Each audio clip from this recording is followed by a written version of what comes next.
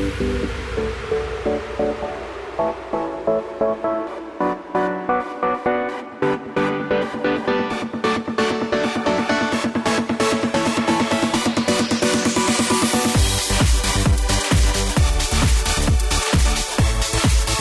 morning, friends. Welcome to the Matt Townsend Show. I'm your host, Dr. Matt Townsend, your coach, your guide on the side. Happy Thursday. I don't know why I said it that way. Is that how you wake up? That's how I feel. That's how I feel. There's something. Oh, I know what it is. Oh! What was that? He did it again. We had a clock.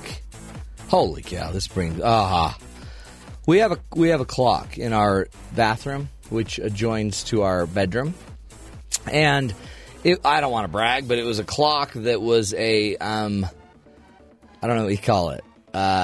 It was a perfect time clock. It was like it changed automatically whenever daylight savings would hit. It would just it was like it's smart. Yeah, it does things beyond you. Beyond me. And you know why it's so expensive and powerful is we got it from Bed Bath & Beyond. Of course. And it was as seen on TV, clock. right? Yeah. Uh-huh. As seen on late night TV. Well, after daylight savings, I don't know. It's kind of like the 2000 calamity where none of the clocks were supposed to work when the year 2000 hit, Y2K. Well, it hit. But it hit about 15 years later than Y2K. And my clock stopped. It just stopped. So we had to buy a new clock. Well, my wife bought a new clock. And I put it up last night. And that thing ticked all night long, like I guess it's supposed to. I was awake. But it's loud. 40 times. I woke up one time thinking of three little pigs building a house in perfect rhythmic order. All night long I could hear that thing ticking. And my wife says, well, yeah, we could take it down. Yeah. It's going down. We have one of those. And some nights I can't even tell it's there. Other nights it's the loudest thing in the entire house. Isn't that wild? Yeah. There's like a piece missing on the bottom of the clock where I threw it once. The silencer. I just went. You threw your clock? That's not mad. Mine's up on the wall, so I have to climb to get it. I'll go in and just pop the batteries out. That's good. That thing still looks decorative. Yeah. Without all the tick. It's right twice a day. It's funny, though. Your subconscious is your conscience is like, is this going to go all night? This is going to happen all night. Tick. And then it tries to make up stories in your brain. Tick, tick. Golfing, putting balls that just keep dropping in. Bloop, bloop, bloop. That sounds maddening. It was maddening. And so I got 4 hours of sleep, if that. 3 hours of sleep. But, just so you know, totally on time today. Nice. Yeah. Good for you. Way to show up to work on time. When you show up, I showed up totally on time. And, because I was thinking about getting up for about 4 hours. Well, that's good. I usually get up and go do something at that point. Yeah, I can't do that. I go in the other room, watch TV, hang out. But see, then I'd fall asleep. So now I'm just going to, start my day and then take my 11 o'clock nap under my table, under my desk. Well, that's good. That's a good place to take a nap. If you don't move, the lights don't turn on. That's exactly right. That's how your office works. It's kind of scary because if I just freeze for more than 10 minutes, if I don't move, all my lights in my office turn off. And if I'm asleep, I don't know it. So people come and get me, and I'm sitting there in the dark. You look in the office. Oh. What are you doing? See, that's what's bad, because everyone here at BYU Broadcasting, anybody that does audio editing can just go into an audio bay, and it's dark in there. And I think everyone goes in and pretends to edit, because there's a lot of editing going on in this company. And we don't put out a lot of audio. We're just sleeping. Everyone's taking naps. I'm so jealous. I need to do more of my own audio editing. Take a note, James. Okay. Note to self, more audio editing in dark edit bays. Mm-hmm. And lock the door so no one can just come on in and interrupt my nap. Over. Sincerely, Dr. Matt. A.K.A. Talent. A.K.A. Talent. Lots of developments overnight. What? Oh, man, I know. This is tragic. 2 police officers shot by unknown assailants during a protest in Ferguson that was actually celebrating the fact that the chief of police, Tom Jackson, resigned. So they got together to kind of, I guess, commemorate the fact that the guy walked away. He's part of the issues they've been having there with dealing with race. And so he was asked to step down by the city. Mm-hmm. And people were celebrating, and then about midnight when it was dispersing, somebody took a couple shots at the cops. 2 cops injured. Yeah. I mean, one guy shot in the shoulder, one guy shot in the face. They both should be fine, but still, they're shooting cops. Again, it doesn't fix anything. It now has seriously complicated stuff. Yes.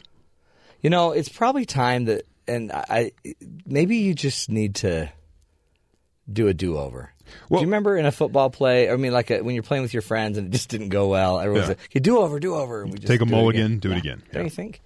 Could be. I don't know if you can actually pull that off in this situation. Well, no. Maybe what you need to do is just bring in another police department for a while. Well, the one of them was from the St. Louis County Police, so sheriff type of situation. The other was from Webster Groves, which is another community nearby. So what had happened is they knew the protest was going to happen. They brought in more police from the outlining areas to kind of staff up. One got shot in the face. One got shot in the shoulder. Yes, they're both critical, but should survive. Should survive. Oh, it just is. Yeah, can't keep doing this. Okay. Wow. Other news, the Iran Supreme Leader slams the GOP letter from the other day. The 47 senators. He didn't like it? Yeah, he called it the ultimate degree of collapse in political ethics and the U.S. system's internal disintegration. So he characterized this letter from the, 47 senators, I believe it was. According to Iran's news agency, Ayatollah al-Khamenei, I believe that's how you say his name, noted that the GOP's insistence that any deal struck by President Obama could be null and void when he leaves office is a sign of America's tricks and deceits. Yeah. Well, yeah. You know, I don't know that they're the best source of he also says, constitutional. Of course, I am worried because the other side, the United States, is known for opacity, deceit, and backstabbing. Oh, totally. Yeah, so... By the way, James, that's what you were saying. You were calling me those 3 words yesterday as well. Yeah, well, I thought that all Americans are known for that, and I was like, you especially are known for... opacity, deceit, and... Backstabbing. Yeah. I did find it interesting, the news reports yesterday talking about everyone's outrage that the Republicans did this, but when President Bush was in office, the Democrats went and talked to the leader of Syria. Oh, yeah. To kind of open up communication that the administration was trying to isolate Syria, and the Democrats went over. It was Nancy Pelosi went over and sat down with Bashar al-Assad, his name is, sat down with him and tried to open up negotiations against the president's Terry, wishes. That's different. It's exactly the same. No, that was different because those were different times. Right. It was a few years ago. This is every one of these stories go back to the same thing. We just can't get along, and we could. We just aren't. We just need a national impetus, something to bring us all back together. And we also seem to want to work with the leaders of Iran more than the other party. Yeah, isn't that interesting? It's kind of an interesting to the people we despise. Let's go there. Let's go there instead of just working with each other. An archaeologist in the Bavarian city of Regensburg. Ronald Regensburg? No, I think it's Regensburg. Okay. And this is in Germany, have found that the remains of a pretzel, Ew. as well as a roll and a croissant that date back to the 18th century. Well, now look, I've watched a lot of CSI. I've never heard of remains of being associated with pastries or really any carbohydrate. It says the archaeologist explained that the baked treats were only preserved for centuries because they had been burned when they were made. The researcher believed the baker discarded them because they were burned, and he's not going to use them. Nobody's going to eat a burnt pretzel. So we have a pretzel, a roll, and a croissant from the 18th century. Okay, let's just say. I mean, that sounds like a bad joke. But which one would you eat? Eesh. I'd go with the croissant. You can't go wrong with croissant. It's burnt, though. Hey, they're all burnt. And it's been in the dirt. Oh, well. Yeah, I think that guy's probably the worst baker of all time. That he baked something so poorly that it stuck around until 2015. The hardened crust from the burnt edges. The carbonized crystal crust. Mummified and preserved. That's pretty bad. Pretzels. Hey, we got to do one more story because today we're talking about the economy. Do you feel like you have a clue about what's going on in the U.S. economy? You hear all of these reports, like you hear the jobs market's up. We also hear the middle class is shrinking.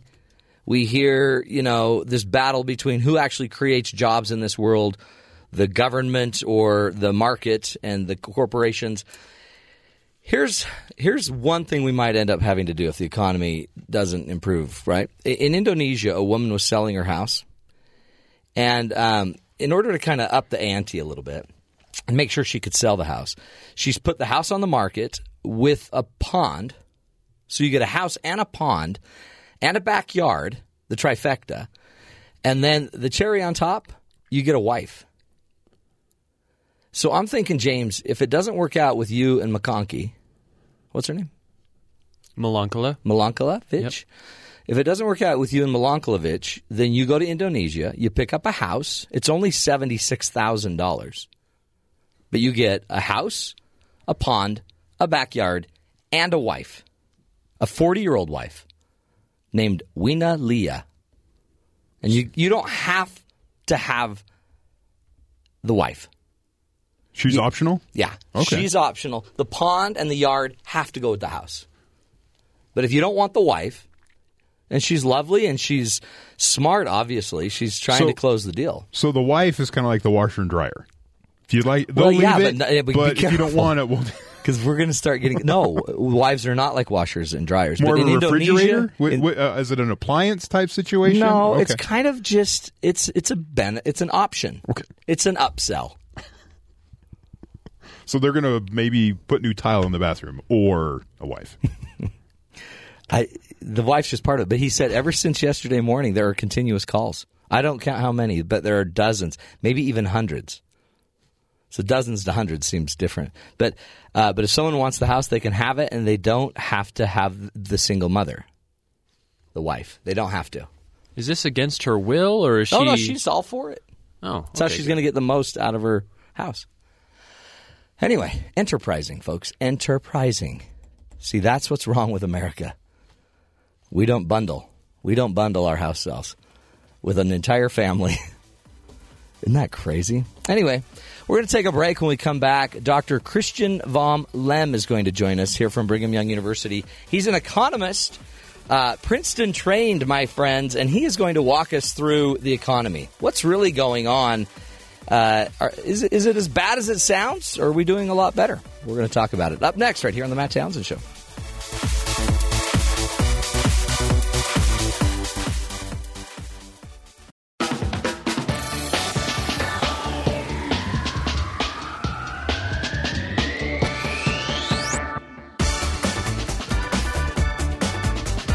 Welcome back, friends, to the Matt Townsend Show. Every day as we turn on the news, we hear more and more reports about the economy. It's up, it's down, we're in debt, we're flourishing. We have jobs, we don't have jobs. Some jobs are being reported, some aren't being reported. Anyway, what does it all mean? And to me, it's just more confusion. So I wanted to bring in an expert that could walk all of us through what's really going on just at a basic level. So as you start to hear these numbers, they make more sense to you. You remember yesterday we talked about the stock market, our mutual funds. Today we're doing the economy and just trying to give you a leg up so you can better understand at least what's being said. We're bringing in today Christian Vom Lehn, and he is an assistant professor of economics at Brigham Young University. He received his bachelor's or his BS in economics from Brigham Young University. Also has a PhD in economics from Princeton and a master's from Princeton. His primary research areas are macroeconomics and labor economics. So we'll be able to ask him a lot about, I guess, what's going on in the labor market. But again, Christian, thanks for being here. No problem. Happy to be here. It really, what I find out, the more I've been doing my show here, is you don't know who to believe anymore. You know what I mean? Everybody's got an angle, and everybody needs to look like they're producing results. So And again, it depends where you get your news, because we have a lot of media sources too that don't necessarily, make it clearer, and we just keep dropping terms: debt, deficit, spending, GDP, all of these terms that may not make sense to a lot of people. So, first things first, we went through, I guess, a recession. Is that what we call it? Yeah, that's what we call it. And it hit a lot of people. I mean, I think it pretty much hit everyone some way, whether they felt it economically or just saw it in their lives or their families. How are we doing from where we were maybe 5-7 years ago? Are we getting back in the game? So we're definitely on the recovery track right now. Yeah. It definitely looks like we still have room to grow and still have places to go. We haven't reached the highs of maybe the early 90s, mid-90s there. But in terms of, say, employment growth and growth in the number of people employed, 2014 was our best year since 1999. Was it really? So we're getting back on track. There's still a lot of signs of work to do, but we're in a good direction and we're starting to pick up speed. In fact, didn't just the last report, wasn't it like down to the unemployment rate was down to 5.5% is what the White House is reporting. Is that right? Now some people are like, right. Because isn't that only reporting a certain number of unemployed? Yeah, so this is a nuance that's often missed, is that to be unemployed, you have to not only not have a job, but you actually have to be actively seeking a job and ready to start within a few weeks. Yeah. So if you're someone who lost your job in this crisis and got discouraged because you applied for a lot of jobs, nothing worked out, you began to think maybe I can't find work, you give up, you're not counted as unemployed. You just leave the labor force. And so that just people getting discouraged and leaving can push down the unemployment rate. So that's something to watch out for with so that when we number. say 5.5% are unemployed, that is probably 5.5% of those are actively out looking for jobs. Yep. And ready to start within a couple weeks. Yeah, so that fraction of the people who are looking and who have jobs, that's 5.5%. Well, and it seems like you would be looking, but eventually you're going to get unemployment. So do we know how many people are on unemployment? So we have data on the number of claims that people file for unemployment, and we can track that and see that. It seems like that would be a really good indicator for how many are unemployed or how many are we paying for. Well, in principle, to qualify for unemployment insurance, you have to be searching still. So the people who are getting UI benefits, unemployment insurance benefits, they're still looking if they're getting those benefits. At least we are supposed to be. Allegedly is the word we use a lot on this show. Is it... So it really could then be a combination of the unemployment that are getting unemployment benefits and that 5.5%. So that would grow it. What would you guess? What's your gut about what percentage of the country is unemployed and would want to work, but some are just disheartened. Some have given up. Maybe some have passed their prime, they feel, and it's harder to get a job in a certain age group or... Sure. So there's another measure of unemployment which we look at, which includes people who are discouraged or underemployed, people who are forced into part-time work, but it's not a really good situation for them. I think that number is up closer to 10%. Is it? That number is always going to be higher than the official unemployment rate. And it's true that number has been much more slow to decline. Now, it's been declining lately. It's looking good, but we're nowhere looking as good as that 5.5 unemployment rate would tell us. We're doing better, but not quite that healthy. What year did we say that the economy tanked? So in terms, I would say probably between 2007 and 2009. 2008, 2009 was some of the worst of it. So what was the unemployment rate then? So we peaked at the official one we measure in the data. That got up to near to 10%. That's amazing. So that was the worst it got. That was the worst. What was the employment rate when we were kind of in the heydays, maybe 2000? Yeah, so 2000 there was another downturn in 2000. So but 99, I guess. If we're looking before, kind of Clinton years, with the employment rates probably closer to what we're seeing right now, really? 5-6%, maybe as low as 4% in places, depending on the fluctuations. How do you, as an economist and an economist at a university, what numbers do you trust? I mean, because it just seems like if some of this is politicking, not just from President Obama, but every president is playing with the numbers, right? You got to, and especially. So, what numbers do you trust? So for me, I think I would look to the official reports from the government agencies, but I think it's not even so much a number of do I believe these numbers, so much as what are these numbers actually measuring, and do they mean what people claim they mean? Okay. And I think that's where a lot of the spin comes in, is the number's probably right, but maybe you're putting a spin on it saying this means something far different than in reality. Interesting, yeah. And it's the spin. So I think the better you know how these are measured and where they come from, you're able to cut through the spin a lot more and see what's really going on. Well, and it feels different. The economy, and that's subjective to me, but it just seems like people are spending money. It seems like stuff's happening.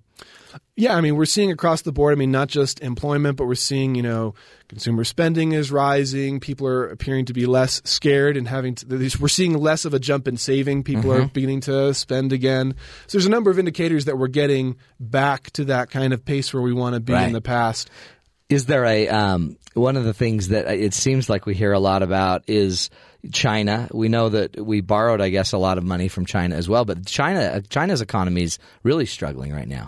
Well, China's economy is slowing down. Is that what's happening? So they were growing at amazing rates of growth for a long time, and they're still growing at an amazing growth rate. It's just not as fast as before and not as fast as we thought. So it's a little slower. So I think their thinking estimates are now down in the 7% range. Their growth is only 7%? Well, is what there is 7% a year, but that's pretty good. That's pretty good. That's quite a bit. We're struggling, to grow 2.5%? Sure, exactly. So in some sense, China's still growing very fast, but people are worried if this slowing growth, is there something looming? Is there something we should be worried about? But in terms of growth, they're still much faster than we are right now. I had a son ask me about our debt. Yeah. What is it? 18 trillion, whatever the number is. It's a scary number. Yeah, and he said it, and I'm like, I don't know. I'm going to have to ask our expert. Dad, are we ever going to get out of this debt?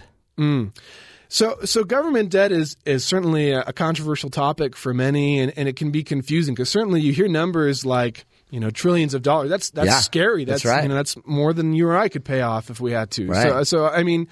So the question is, will we ever get out of it? And yes, you look at the best way to, I think, measure debt in a consistent way is to look at the ratio of debt to our GDP. Yeah. And so just GDP for clarity, and that's the total income. Gross domestic product. So all the money's earned.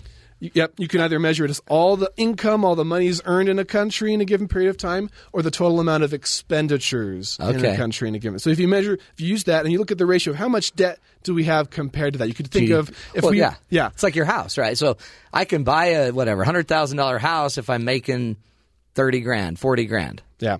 So if you look at the debt ratio to our GDP, right now it's about 70%. That's 70% if you exclude all the debt the government owes to itself. There's a lot of debt the government owes itself, which is kind of confusing. So 70%. That's not an all-time high in the United States. Oh, it was above 100% in World War II. Wow. So first of all, we can take comfort that we're not that bad. It's been worse, and we got better from that. But the big way to get out of stop worrying about this debt is just to see the economy grow. If you look back, I was looking at the numbers this morning. 1980, GDP was 1/5 of what it is today. It's grown 5 times in the last 35 years. So those are good signs. So if we grow at that pace, we owe a lot of money right now, but it's going to become comparatively smaller as the economy grows bigger and bigger, as long as we don't keep borrowing more money at an unsustainable And have we pace. pretty much stopped borrowing? So if you look, the deficit, we could think about the debt is the total amount I owe, but the deficit is how much on a day-to-day am I spending more than I get in terms of income and taxes. So the deficit has returned to what we'd call normal levels. Okay. So that's the deficit on average a year is close to about between 5% of GDP and maybe a surplus of 5%. We're back to a 2% deficit. Okay. Whereas in the crisis, it ran up to 10%. So 2%. So we are spending 2% more than we bring in? Well, so GDP isn't what we necessarily bring in, right? So there's tax revenue, which is proportional to GDP for the most part. Do we spend what we bring in? Do we spend more than we bring in? We call it a deficit for a reason, right? We're generally spending more than we're bringing in. Okay, if we got to talk about that, we got to take a break. But see, now again, I'm not an economist, Christian, but that's messed up. Because if I do that at my house, I'm in trouble. Sure. Well, and certainly one of the challenges for this is, your house isn't the government, and the government has a few things that I don't can do print that my you own can. money. I won't even make a joke about printing my own money. I'll have people here. We're going to take a break. We're talking with Christian Vom Lehn here from Brigham Young University. He is a professor, assistant professor of economics. And really, he's making it simple. This is easier than I thought, Christian. Oh, good. The economy's not that hard. Come on, you don't have to go to Princeton. You just got to listen to somebody that did. We'll take a break, my friends. Come back and continue discussing the economy when we come back right here on the Matt Townsend Show.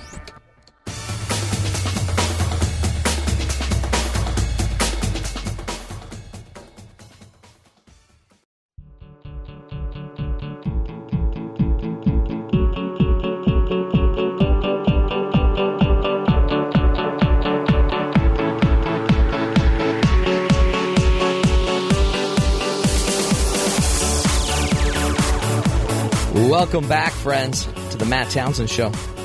In the house, Dr. Christian Vom Lehn. He is an assistant professor of economics here at Brigham Young University.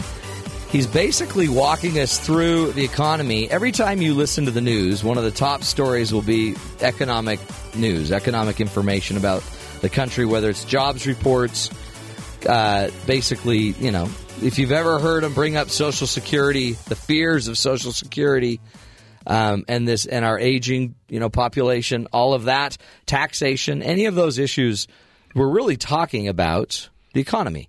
So we wanted to bring Christian in. He's a professor here at BYU, also has a PhD in economics from Princeton University and a master's as well. And we're just picking his brain. He actually, what's weird I'm finding out is he talks like a normal guy. He's not even like I thought they said, we're bringing on an economist. And I'm like, oh, boy, that's going to get hard. But Christian, you're like normal. Well, apparently we have work to do on our reputation then. Actually, you don't. But you're also an expert in kind of the labor field as well. Yeah. Right? Yeah. So we've basically said the economy, it's doing well, doing better. Yeah. It's coming back. Mm-hmm. Are we one of the leaders? I mean, are we economically doing better than most? Did we come out of this recession better? I mean, I know Greece has taken a beating.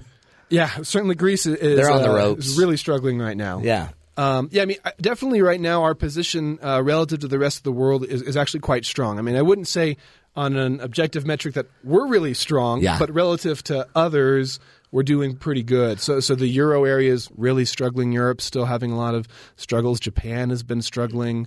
Have they? Yeah. It's interesting because we keep hearing news that Japan's on the rise, aren't they? I thought they were doing something. Maybe it's just recent news. It's probably one indicator they did well in. Sure. I mean, Japan is certainly a large economy, and they contribute a lot to the global economy. But they've had some lingering issues for a few decades, and they're facing some struggles really getting their economy into high gear of kind of the golden years there for them, and that's kind of looming over them. How do we get our economy really back on track? And they've had some missteps, and so the U.S. has come out very strong. Even in the crisis, you might say some of these younger developing countries like Brazil or China surpassed us in terms of how they were doing, but even they have slowed down some. So our position is quite strong at the moment. So if you had to give us an economic health grade, A is like, totally fit, perfect, and F is we're flabby, we've got, heart what's it called? We got heart issues. We're struggling. Sure. That's an F. Where would you put us? Oh, I'd put us I'd say we're passing. Okay, we're passing grade. but maybe we're still at like C+, B- range. Maybe creeping into B territory, but there's a sense of like we're moving in the right direction, but we still. How close to the F did we get? Oh, pretty darn close.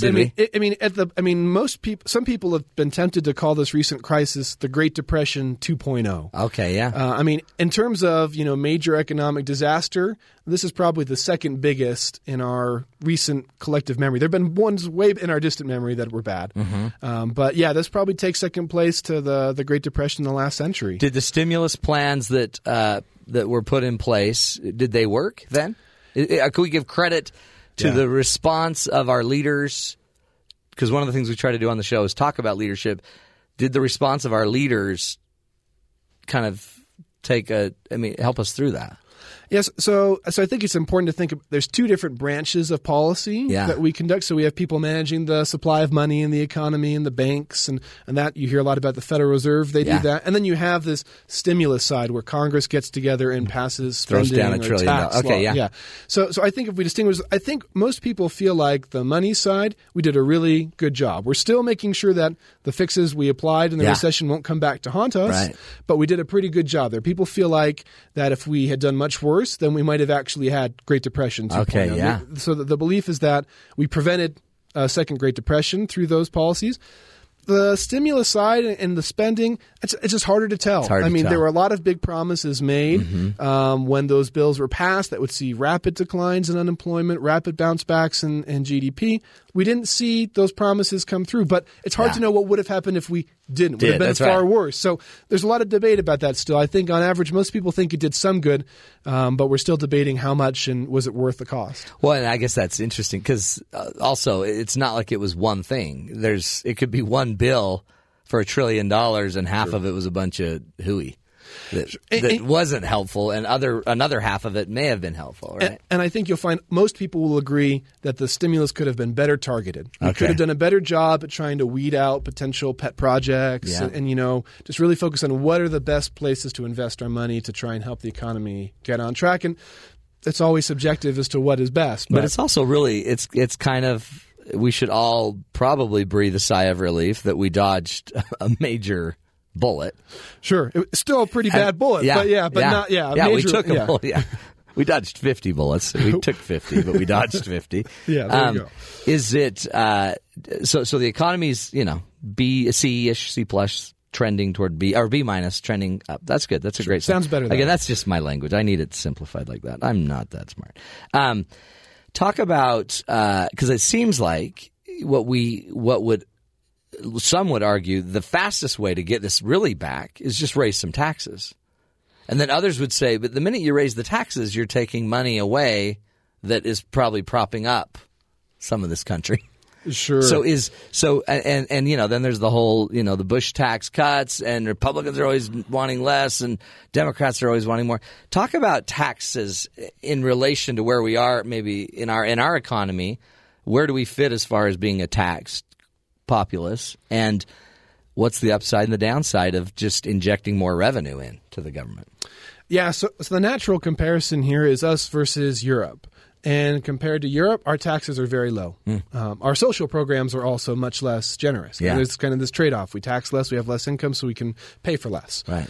I think most people think that if you cut taxes, that is going to help the economy grow. Raising them will slow it down. But you also have to pay attention to, if I'm spending a bunch of money, where am I going to pay for that? Do I just pay for that through the economy growing? Right. Do I pay for it by raising taxes to pay off, debts? And so I think that a lot of the contention is about, what's the right trade-off between spending and taxes, and both sides have, issues with, some want to raise and push down taxes, want to spend more. I mean, it's true. If we were to raise taxes, we could afford more generous welfare programs, social programs, better unemployment insurance to help people in crises like the one we just went through.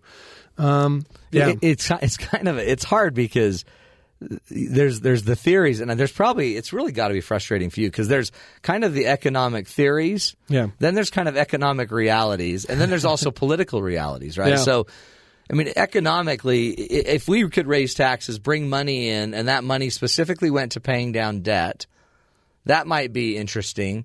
But we also, then everyone's like, well, yeah, but do you trust a politician to just use the money right? So then it gets more complicated. So as an academic, when you sit back and look at the economy, what are you thinking? I'm thinking in many cases, my personal opinion is that we should be very measured in how the government gets involved, right? I think that historically, if we want to talk about reducing our debt, the best way to do that is just to grow a lot faster so the debt looks small by comparison and it's very manageable. Right. And I think a lot of growth, in many ways, it's just best, the government should generally say, okay, Let's let people spend their money the way they think is best. Let's, let them run their businesses. Obviously, there are places where there's imperfections in markets and the government should intervene. There should be help potentially for some people who are struggling, disabilities, various challenges like that. But I think many people would argue that the government, the more they get involved, the more complicated it gets. Yeah. So as an academic, you want to see the best thing happen, but you always fear the government getting involved is Pandora's box. You don't know what you're going to get. Totally. And even if their intention is well, intended, it doesn't mean it's going to be well delivered. Yeah. And I guess one of the things that you hear a lot in some of the battles between Republicans and Democrats. And I think Mitt Romney once said, businesses make jobs, not governments. And then a bunch of others came back. I think even Hillary Clinton just said it fairly recently. Well, government is a key source. Sure. My belief is they're both right. You need governments to run businesses, or just go to places where there's no stable government. Yeah, and you probably don't see a thriving business world. Sure. But when you think about it, because you're a labor expert, and you can I'm sure you could even see labor law and labor. The government could impede on labor, and businesses could impede on and take advantage of the people. Yeah. So where are you in that battle, and how do you see the relationship between government and business? What's the ideal and what's the real? Yeah, I think it really just depends on how competitive you think the workplace is. How fair is it? Are businesses really paying workers what they're worth? Or do owners of businesses say, well, I own the business, so I'm going to pay you less than you deserve because I have power here. It's hard for you to find a job. I'm going to treat you, quote, unfairly. Yeah. And I think people say, well, if they're doing that, the government should try and do something to level the playing field. I think that certainly exists to some extent in places. I think one of the big questions here, though, is not so much how fair is the marketplace, but how good are our workers at having the skills that are needed? So, I read in the Wall Street Journal the other day, they survey small businesses to ask what fraction of them are having a hard time finding new employees because of a skills gap, that the skills they need versus the applicants is a gap. That's an all-time high since 2006. Really? So there's a sense at the business level that we can't find the people we want. Now, maybe that's blowing smoke. Who knows? But it does seem like there's this gap of we have a changing types of technology in the world, changing patterns of trade. The jobs we want performed require certain skills, and it's becoming, at times right now, harder to find some of those skills the way we would like. And that puts it at a premium, though. So if you bring those skills in, you're going to be paid at a higher level because there's an absence of those skills. People need them. Yeah, and so one of the things I study a lot is how much is technology replacing workers, and what is that doing to our economy? And people often ask me, well, what should I do? I'm worried that technology is going to steal my job. And the answer is, well, be really good at what you do. That's right. If you're really skilled, even if it's something maybe a computer can do, in most cases, we're still going to keep you around because you're so good. Yeah. And I think that skill and developing the best you can be is a great way to insure yourself against job loss. There's a great quote that says, superior performance fosters independence of action.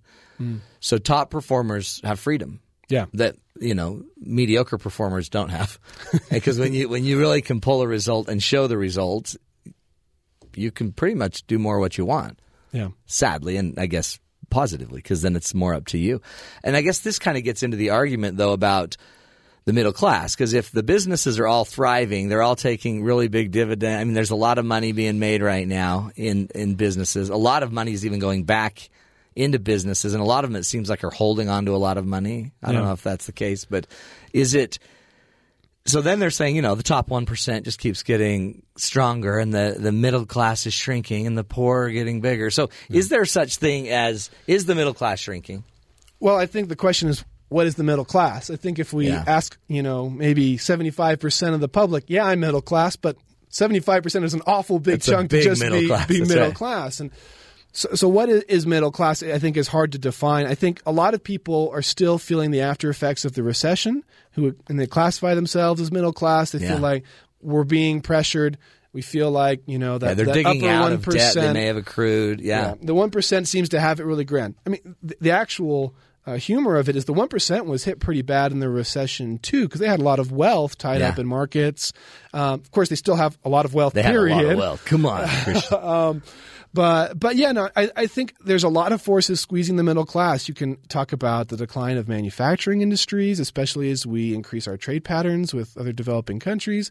Again, this technology question: are certain jobs, being replaced by machines? Can computers get rid of certain types of middle class jobs? And I think it's easiest to think about the middle class in terms of, okay, what will we call a middle class job? What jobs are paying? Yeah. What's an average middle class job? Average middle class job. And a lot of those jobs we see perform tasks that are very rule-based, very repetitive. Yeah. They follow specific procedures. And those are the ones you worry, those are easy Robotic. to tell someone, give it to a robot, or someone overseas, here's the set That's of rules, true, huh? just do it. Yeah. And so we worry about that class of jobs vanishing, and what will happen to the people who've been doing these jobs. That's Can true. they make the transition to higher skill jobs, or are they forced into more service, low skill labor? Hey, we have about 30 seconds. So what's the one thing, as an economist that studies this day in and day out, what is the one thing that we should not necessarily worry about, but what would we focus on? What would be the best thing for the average American to focus on? I think the average American is just focusing on getting themselves as skilled as possible, getting themselves trained, find what they're good at, do it well. Then you'll have a lot of job security. Yeah. And finding that niche for yourself and being really good at it, that's going to protect you against fears of robots, taxes, debts. Right. You're going to have a secure position. And so I think just focusing on putting yourself in the best position possible, even if the economy does tank, That's cool. You're safe. And retool if you need to. I mean, if you're not in the place you need to be, do it. Do it now, so in 3 years you are where you need to be. Don't get complacent. Christian. Well done, my friend. Christian Vom Lehn. Christian Vom Lehn, here from Brigham Young University, Assistant Professor of Economics. And we appreciate you, my friend. Man, I even understood that. Crazy. We're going to take a break. We'll come back, do a quick review of the headlines again. This is the Matt Townsend Show. You're listening to us right here on Sirius XM 143 BYU Radio.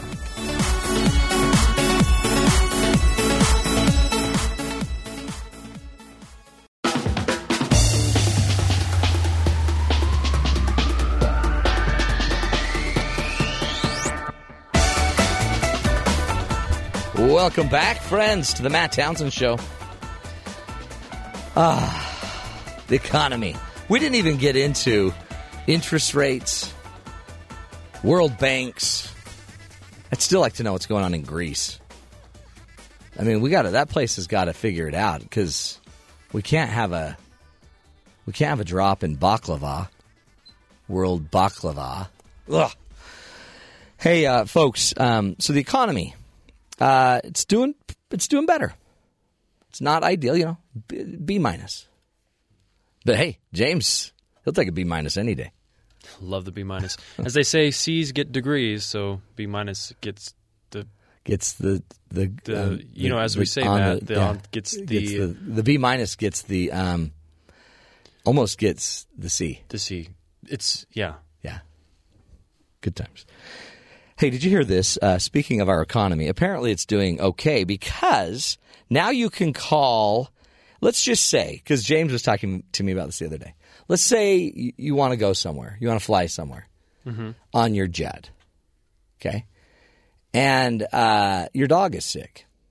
And you got to take your dog. You're like Paris Hilton. And you've got a dog, one of those little... I have a Chihuahua in a purse. Yeah. So you got to take your dog. You know that there's a new program out of Los Angeles, I guess, where you can take a cross-country business trip with your dog, even if it's sick, because this you rent the jet, but the jet comes with a vet. Whoa. That's its slogan. The jet vet? The jet vet. Wow. Which makes it so, if you need a private jet and you need a ride-along vet, they'll also give you a concierge pet service. So the jet, vet, and the pet, the trifecta. I'm surprised that there's a market for this, that there's a big enough market that It's huge. They actually provide a service for this. Yeah. It's called Jet Set Vets. Really? Yeah. Jet Set Vets? Yeah. Well, I mean, you've heard of like the airplanes that'll like go transport a sick patient Yeah. to go get treatment somewhere. Well, what about the dogs? Jet Set Vet Pet. for pets. Mm-hmm. Wow. One such jet took a cat to from Colorado, basically, I guess. The radiation treatments. The cat had cancer, and it needed treatments with radiation in Colorado. So they had to fly it from the New York apartment where the cat lives. The cat has an apartment in New York, and so the cat just called up the vet jet, and the vet jet took him to Colorado to get their treatment.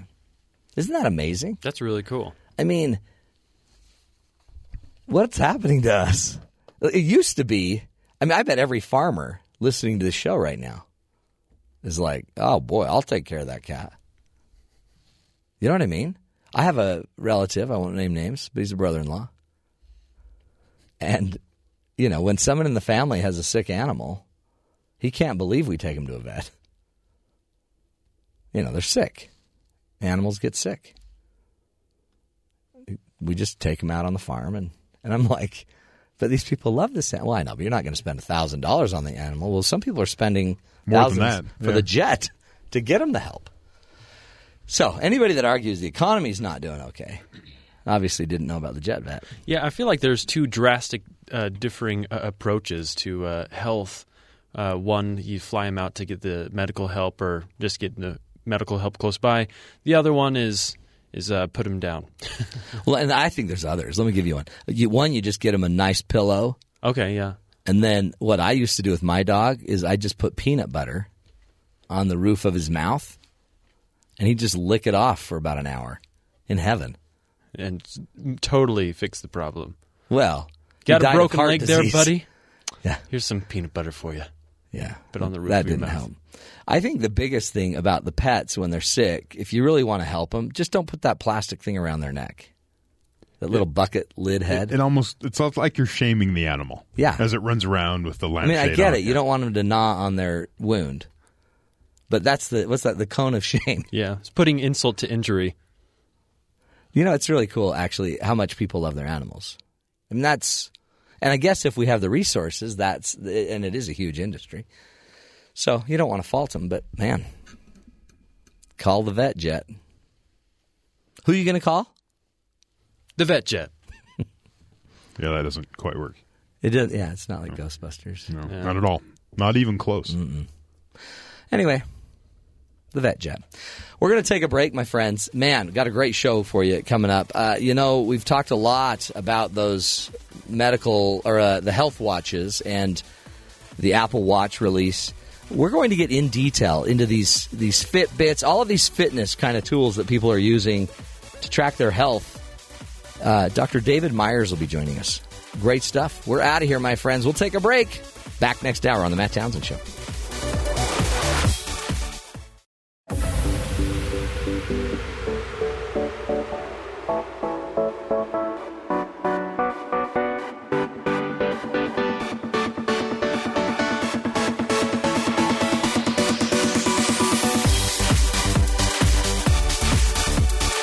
Good morning, everybody.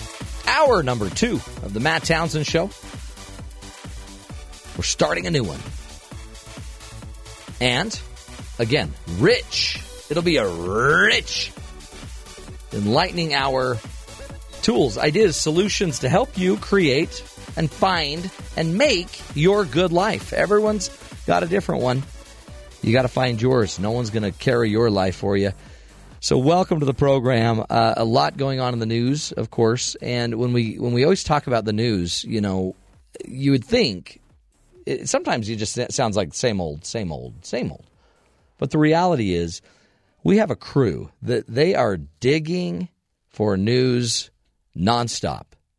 So much so that poor little Terry's fingertips are just bloody and raw because he's been out there digging for news. Really? It's kind of a metaphor. Okay. It was just a metaphor. I was trying to say typing on a computer and surfing the web. It's really not that tough. You did a Google search, news. You're typing a little too hard if your fingers are bloody. Right. That guy. Nobody types harder than Terry. Should watch that guy. Whatever. So, what's up? So what do you think of Chris Christie? I think he's a great guy. Speaks his mind. Do you like that in a candidate? I do. You want someone to just walk up there and tell you how it is? I mean, a lot of them say they're going to do that. No. He actually has a lot of experience in doing that. Oh, he does that all the time. But that's probably why a lot of people might not like him. He also kind of comes across as a threatening individual at times. Loose cannon a little bit. A little bit. He had his bridge situation. Oh, that was bad. Where he may or may not have been involved. Allegedly. Yeah. There's some other things going on now with some Exxon payments. Really? That type of thing. Yeah, that's still kind of in the developmental stages. Like, was he filling up the governor's There were some car? donations to certain causes. Okay, so that's allegedly out there. Yeah, they're looking into that. The New Jersey governor presumed presidential ambitions. Yeah. He hasn't declared, as no one really officially has yet. No one declares. They've just all got ambition. He took a huge hit in the past year, and underscoring that, how far the New Jersey governor has fallen, on the national stage, 57% of GOP voters say they could not see themselves voting for him in 2016. What percent? 57% of GOP voters. So he's not really wowing them. He's not converting them yet. Right. But I mean, how do you know who you're going to vote I think for? at one point he was maybe seen as maybe a front runner. He was one of the more option. Isn't he kind of more of a rhino? You know what I mean? Less of a he's not overly conservative. Wasn't that part of the deal? Yeah, he's not conservative enough. Yeah. But now this with the bridge and with some other things, he might have some issues that way. According to this is an NBC Wall Street Journal poll. Only 32% said they could possibly back Christie next year. As for Donald Trump, in the same survey, only 20% of GOP respondents said they could back the reality TV host, while 74% said they could not. Yeah. Donald Trump will always run just until his show starts, then he'll get out. It's great for ratings. It's promotional. You know what? I was actually, and I don't want to make an announcement, but I've been contemplating a run for president. Okay. I mean, I'm not saying I'm going to run. I'm just saying. Of what? Like your homeowners association? No. President of the United States. Oh, wow. I'm not saying anything. I'm not saying I will. I'm not saying I'm not. Have you formed a committee to explore the possibility of? James, take a note here. Okay. We got to get a note. Please, just write down. Begin formation talks for committee formation to decide if I will be running for president. Okay. We might want to reconsider the name of that committee.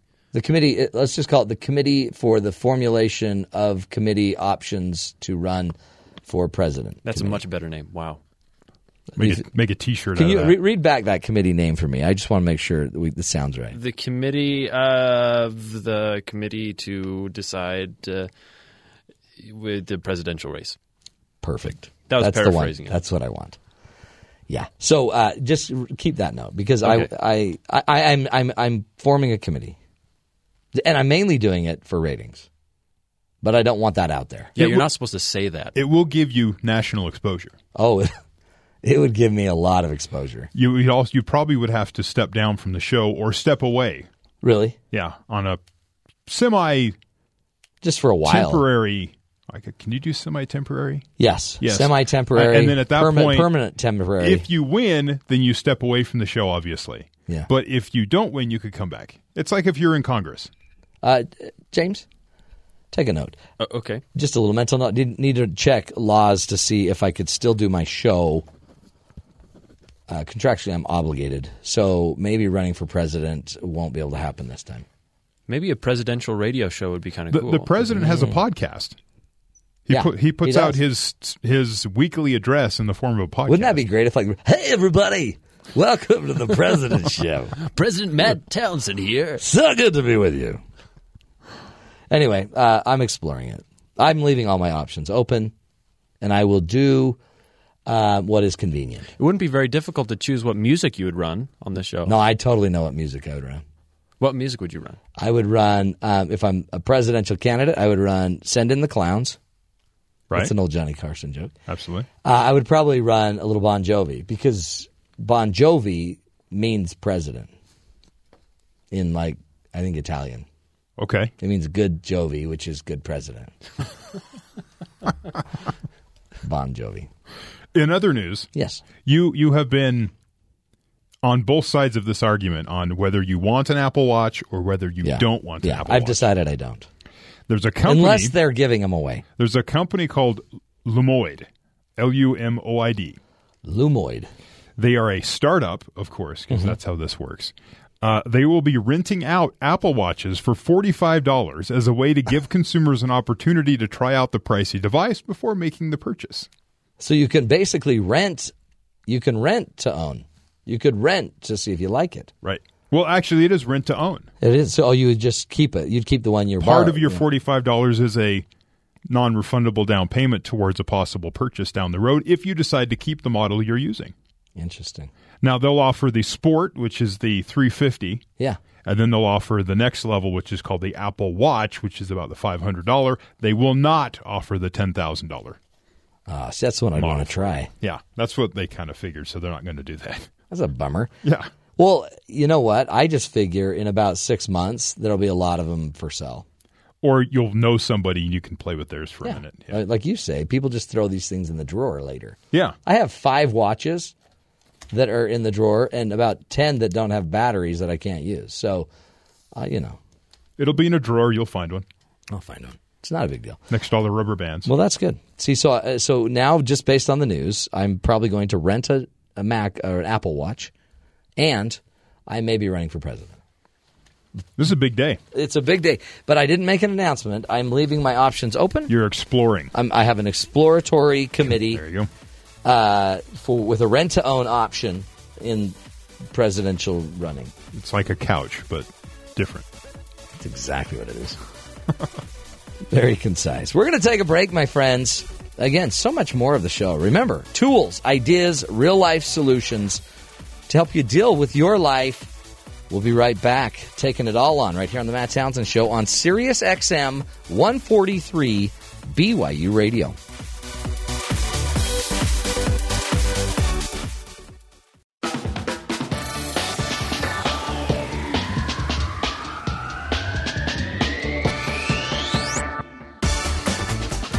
Welcome back, friends, to the Matt Townsend Show.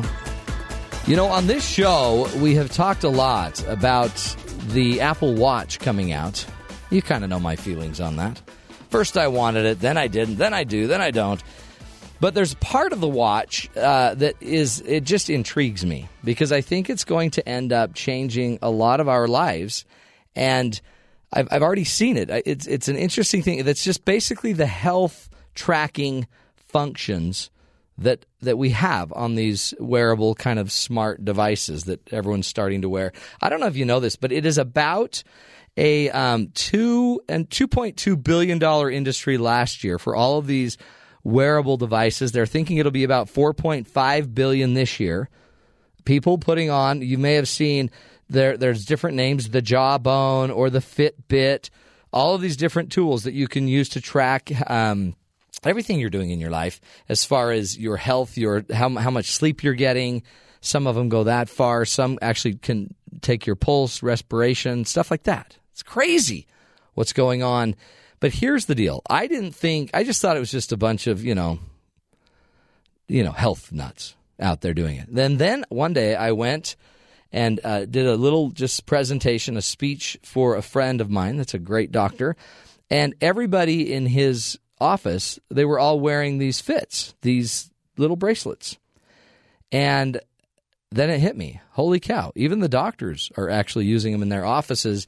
I've done some more research, and we're going to talk about it today. I brought on a good friend, Dr. David Myers, who is a dermatologist. He runs Utah Valley Dermatology, also graduated from medical school at Wisconsin, and is a dermatology lecturer and attending physician for the Utah Valley Regional Medical Center Family Medicine Program.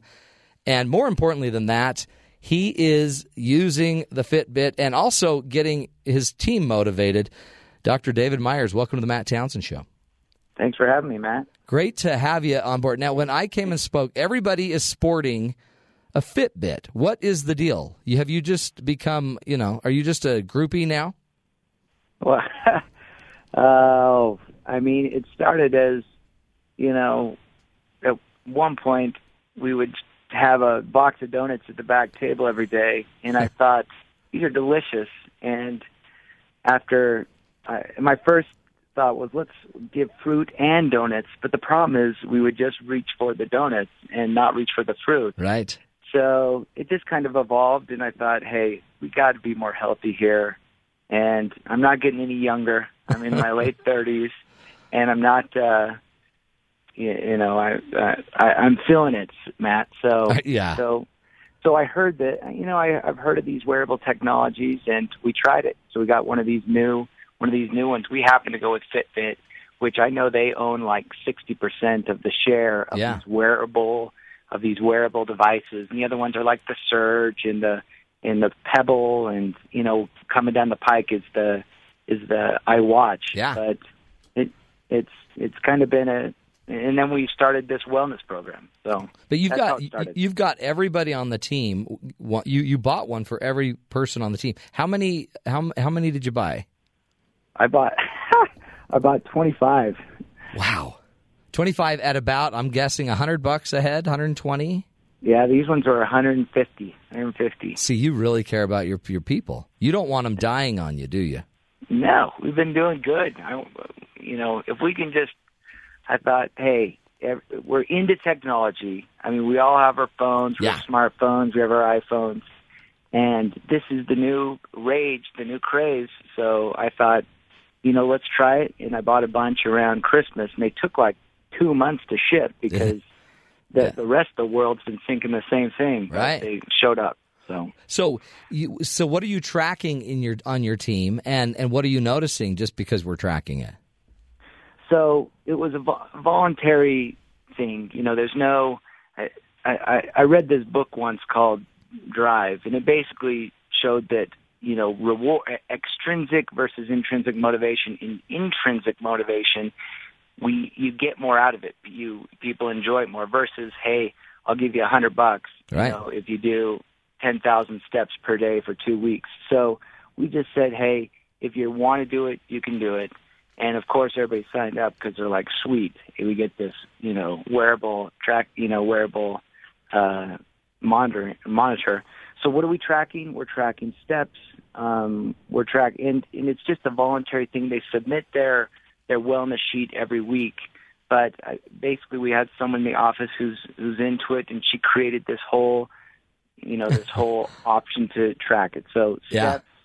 Let's see. Fruits, 5. We're supposed to have 5 fruits and vegetables per day. Activity, if you're doing more than 30 minutes of anything, a brisk walk or more per day. And then we had like an optional activity if you wanted to choose to get rid of one thing, be it soda or caffeine or donuts or whatever they want. And so that's it. And then just see how people do. And the interesting thing is when we've measured it, people, they do more. So when you measure things, you end up a lot of times improving what you're doing. You bet. And I've seen that myself. When I do it, I'm like, this is great. I can't believe that I actually walked 1.2 miles, in a morning. Right. But heck, I can do more by walking during lunch. So. Well, I remember when I was there, you were disappointed. I mean, it was just about noon or whatever, and you were disappointed because you only had like 2,800 steps so far. Yeah, so I just started walking in place, Matt. Yeah, is that what you did? Foot up and down. It's funny because I had no idea how many steps I had taken. I thought it felt like 10,000, but I bet it was like 30. Yeah. One of the things I noticed, and this is, it's interesting because you're a doctor's office. Do you notice not only are they kind of exceeding their own numbers and expectations, what do you notice that it does to the culture of your organization? So, to me, that's the huge thing is, one, we think about it more because we think, hey, how many flights of steps are we taking? This isn't good for me to, eat a pound cake or, snack all day, eat some Cheetos. Right. And you're talking about it. So people are like, there is ways to, in essence, share information so you can kind of challenge somebody if you want to. So like, I shared it with my wife, and so she can kind of see what I went, and I can say, it's not like, she hates me or I hate her because she got more steps. It's more that, I'm like, that's great. You've been able to do this. And so one, I think it gets us talking about it. Mm-hmm. I think it gets us thinking, about wellness. And a few things I've thought about, since I was listening. Another one is sleep. Sleep was also on the list because these things, smartphones or whatever, have the potential to just monitor sleep. Yeah. And I've realized that's the one thing I've checked. I'm like, I went to bed early because I realized I've just been thinking about my sleep, and thus when I think about it and monitor it, sometimes it's been getting better for me. So really the key is that a lot of this is just, it keeps it top of mind. I mean, like even sleep is such an interesting idea that something on your wrist can figure out how well you're sleeping. And all this technology is relatively new. We're just really on the cutting edge of it all. You can imagine in 10 years what it'll be monitoring. It'll be monitoring your snoring. You were snoring for 7 minutes last night. Exactly. Your wife will have the validation. Yeah, she's like, I've checked your Fitbit, and you need to shut it down. Or I've got earplugs from midnight to 5 because your deep sleep is driving me crazy. But it really is it's the future, and I also like the culture idea that you're seeing, because to me it says if a doctor or whoever is running the office is saying we're going to invest $150 in you if you want to participate to track your own health, that right there says enough. You know what I mean? It says they care. It says, he's into me and more than just me working. Yeah. So, I mean, when it comes down to it, I want a happy crew.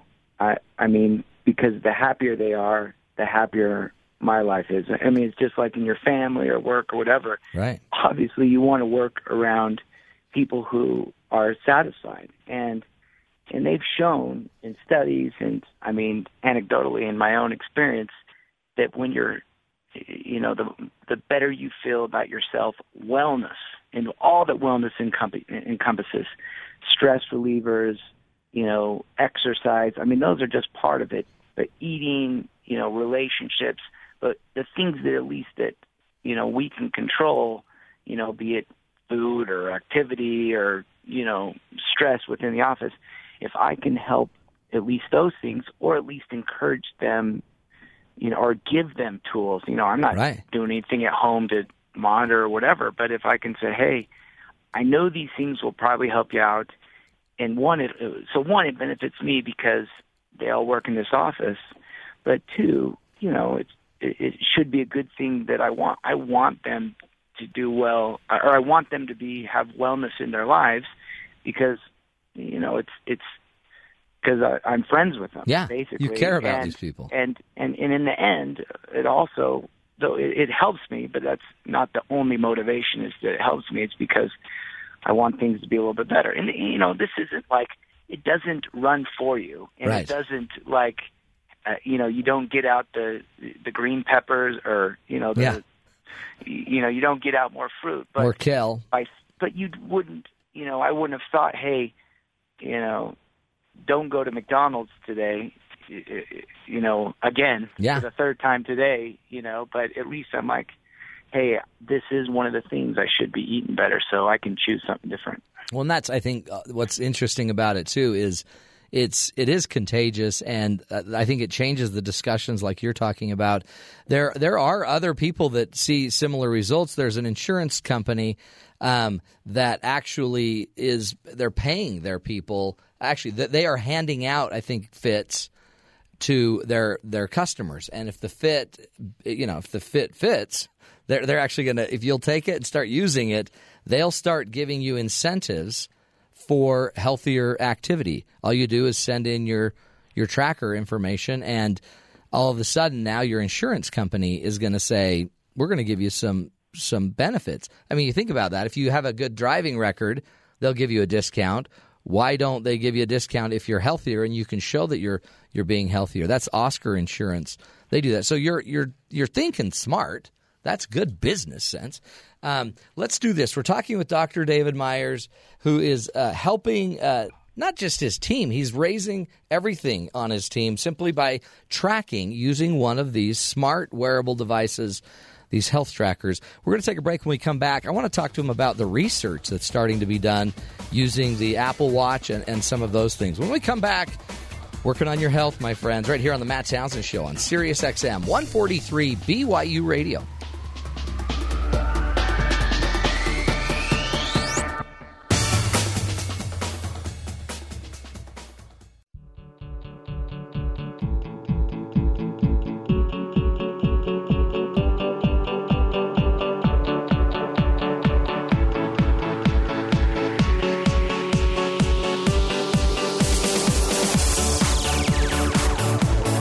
Welcome back, friends, to the Matt Townsend Show.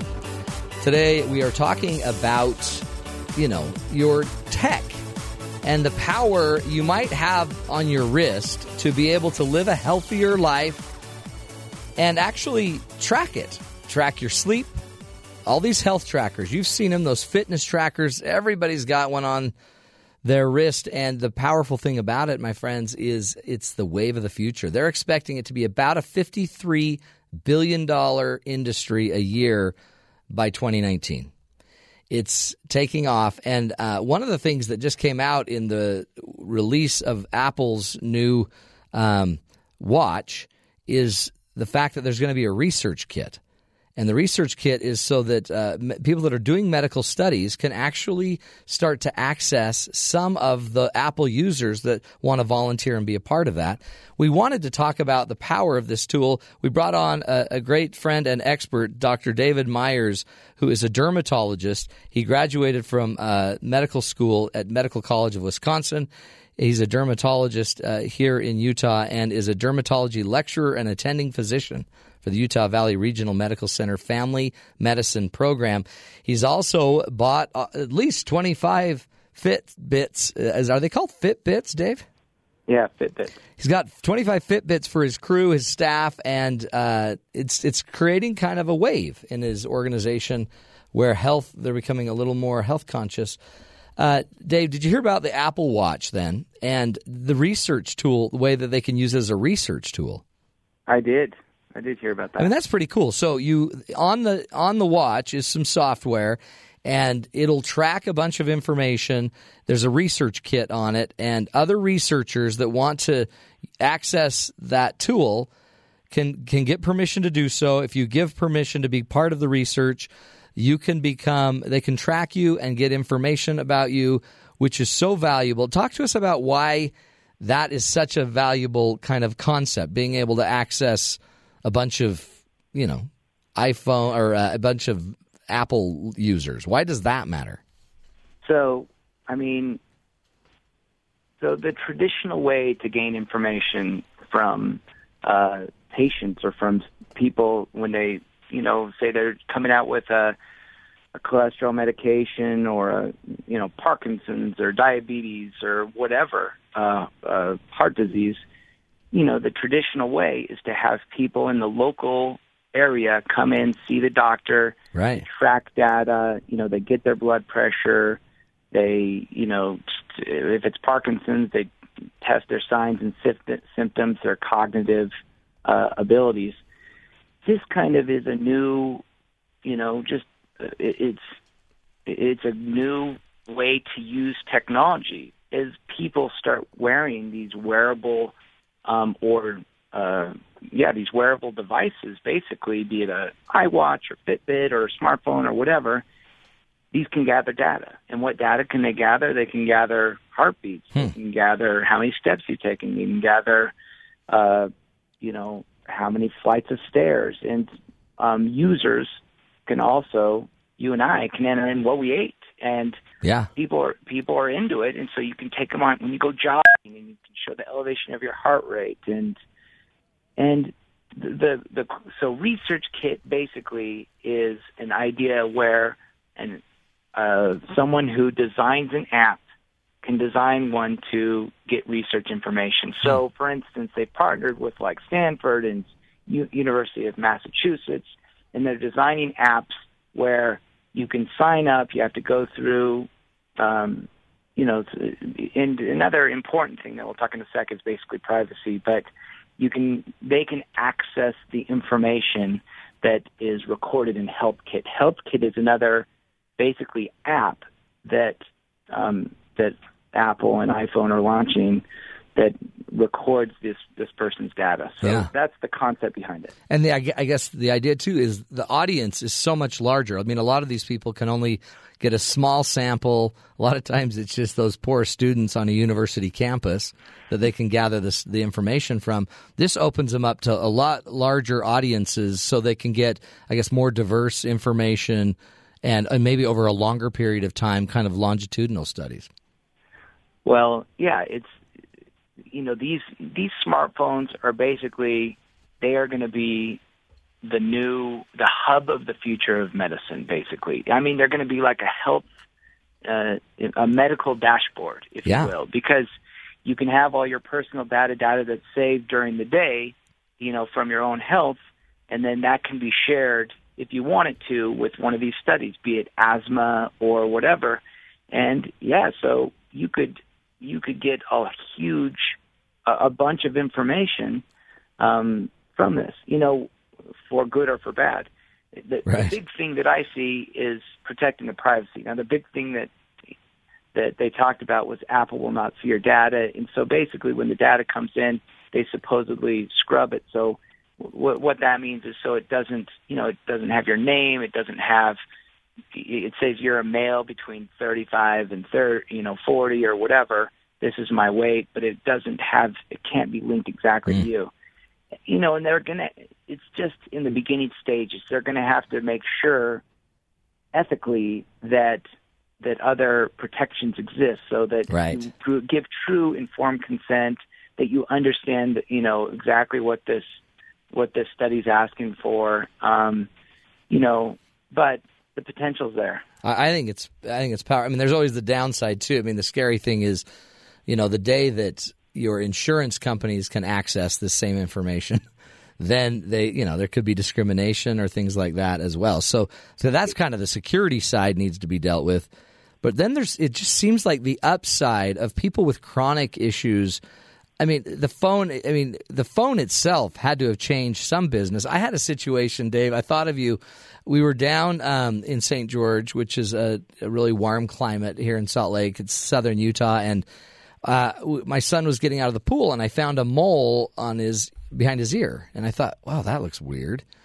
And pull out my phone. Normally we'd go make an appointment, go show the dermatologist. Pull out my phone, took a picture of it, sent it to my brother-in-law, who's a doctor, and he's like, gave me his little diagnosis and said, I wouldn't worry about it, but you might want to do this and this. Anyway, what happens all of a sudden when our iPhones can help us, detect certain cancers, or even the iPhone and or the watch can start to manage our health care, tell us, give us a better update of what our pulse rate is, our heart rate. I mean, there's a lot of these now that have even a more advanced heart monitor. There's a lot of interesting stuff coming down the pike. I think it's massive. I think it's basically going to empower patients, and not only can we can basically get information so much better, but this can, at least with me, when a patient comes in, I encourage them to learn more about eczema or learn about skin cancer. And before, they were just basically 20, 30 years ago, a patient is kind of dependent on what you say during that small visit, and that's all they get. Right. They really don't have a medical textbook. Now they can find out a truckload about, basal cell carcinoma or molluscum or warts or, different moles. And, again, for good, my job is going to be to basically guide a patient to get the most out of our visit, to guide them to take care of this problem. And there is some excessive and crazy stuff that you can read, but if you go to legit sites and get good stuff, explosion of information. The potential is there, and it's huge. Where would you suggest? What are some good sites that the listeners could trust to go to have some pretty basic medical questions answered? Well, I mean, I hate that I'm recommending WebMD, but it's better than some things, or it's better than many things. Well, sure. The Mayo Clinic's got great stuff. University of Utah. I mean, going to sites called "You should not use Accutane," because it causes this.com is not legit. But the bigger organizations are great, and I go to eMedicine a lot. That's a little bit more technical, but eMedicine is excellent. Wikipedia is actually a fantastic database, and it's not perfect, right. But I'd say for the most part, it's pretty good. And again, I'm sure everybody's not going to put all their marbles in one little comment. Right. But I think that's a good start. That's great. We have about 30, 40 seconds. Tell us, Dave, as we wrap this up, what would you say is kind of the one thing? If someone was going to go out and buy one of these, devices, get it on their wrist, what advice would you give them, just as a physician, to have a good start and make sure it's a good experience that creates health? Yeah, I mean, I think just going out there and getting one. Obviously, I assume the person's going to put some research into it, and if they start by counting their steps, if that's what helps, exercising or at least doing something active for 30 minutes a day, and just thinking about it. I mean, we are a sedentary population, so going anything improvement, even if you don't do the 30, hey, do 5, do 10, but any improvement, any thinking about it, I think is a great step in the right direction. No, I think you're right on. And I love the conversation idea, just to get focused on it, get talking about it. Dr. David Myers, so appreciate you. Again, you can go find his website, uvderm.com, uvderm.com, and it's good. I mean, he's already on the deal. Who goes and buys 25 Fitbits? Amazing stuff. Amazing stuff.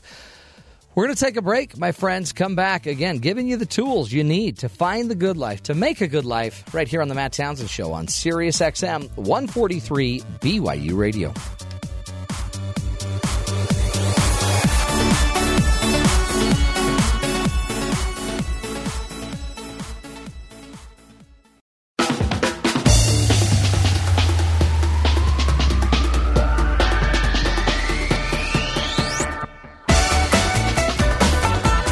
Welcome back, friends, to the Matt Townsend Show. We're wrapping it up. Hour number 2. It's the last segment of hour number 2.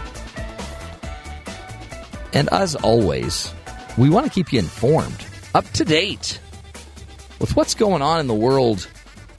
There's got to be something happening out there. Do you like movies? Love them. Johnny Depp? Yes.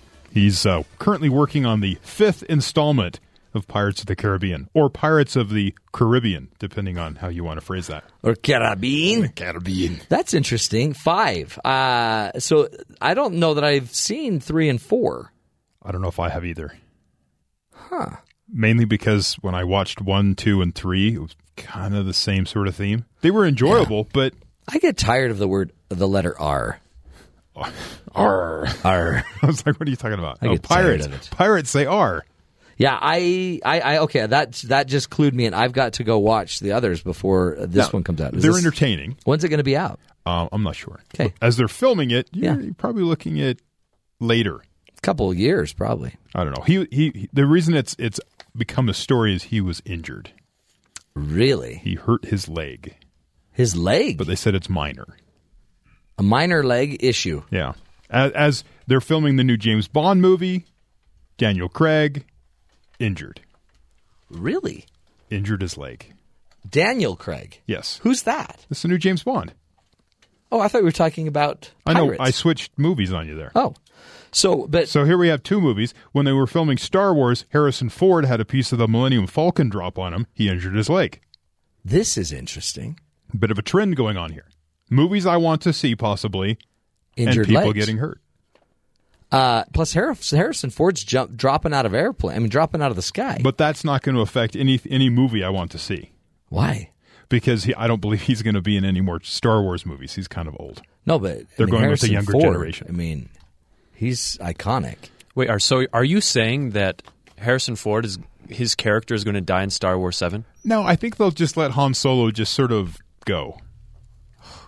This is boring. Because I think about? one of the new characters is one of his kids. Oh yeah, Because the Force is inherited, so you have to have a generational thing. So Leia and It's one of Han Harrison Solo. Ford's No, kids? Han Solo and Princess Leia. Stay with us, Matt. What are you doing? This is so not my wheelhouse. It got really nerdy all of a sudden in here. Hey, welcome back to Nerdfest 2015. Other movie news. Yes. I just lost the story. There it is. Disney Yeah. is making a live-action Dumbo movie. Hold on. A live flying elephant. Yes. Okay. This is the part that hung me. Well, there's many parts to this, so Yeah. we'll Okay, break them down so individually. work it through. Now, by the way, because they've got all these Ringling Brother Barnum and Bailey circus people, elephants that are being freed. Maybe they'll be involved. Somewhere in there is their actual name. Yes, they are. I don't know Those- which ones they were. Those elephants are there, but a live-action Dumbo would be kind of difficult, seeing as you're dealing with a flying elephant. Yeah. Plus, you're going to have ear prosthetics Yes, for the poor guy. got to have the big floppy ears, so you make fun of them. So, So How- I'm going to guess there's CG involved, but no. I'm going out on a limb. Now, Disney has done. They have Cinderella's coming out, right? Okay, yeah. They just did Maleficent. Who? Maleficent, the evil witch and the Sleeping Beauty movies, and they made a ton of money off that. That kind of slurred. Yeah, I know. Maleficent. Maleficent, I cannot say that name. Maleficent, whatever. Isn't that James's wife's name, fiance's name? Maleficent. Is that her name, James? no, not Maleficent. Okay. So there's this trend of them taking their classic cartoons, making them in live action. They're looking to make Dumbo. The script is finished. They hired Tim Burton to be the director. He's creepy. He's Not kinda- him personally, but his movies. His get a little- movies are kind of yeah, a little dark. out there. So dark Dumbo, Apparently, live action.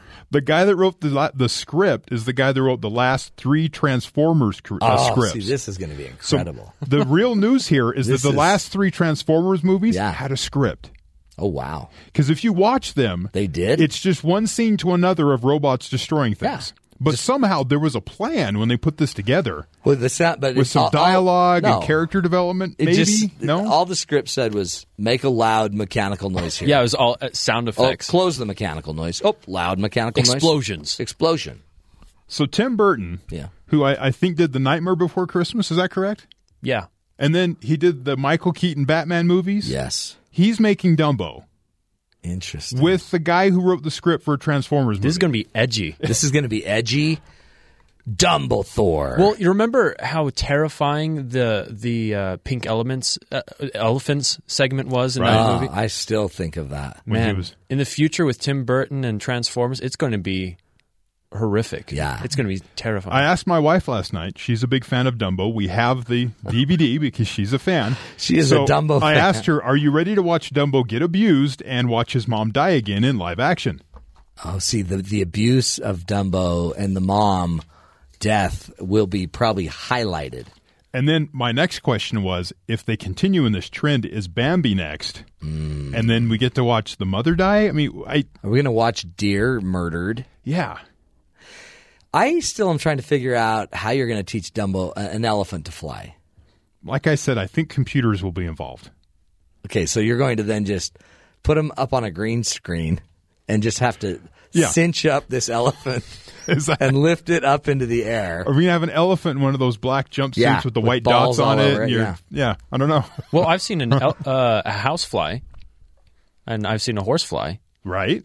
So No, these are different. I could see an elephant fly. No, these aren't flies. We're talking about the elephant is actually going to flap its ears and fly. Like an actual elephant. Well, he'll be holding a Okay. feather, so So that makes sense. That's true. You know, that's interesting news. Wow, it's almost like they're scraping the bottom of the barrel. yes. I mean, you'd think you'd just go create a new incredible story like Dumbo.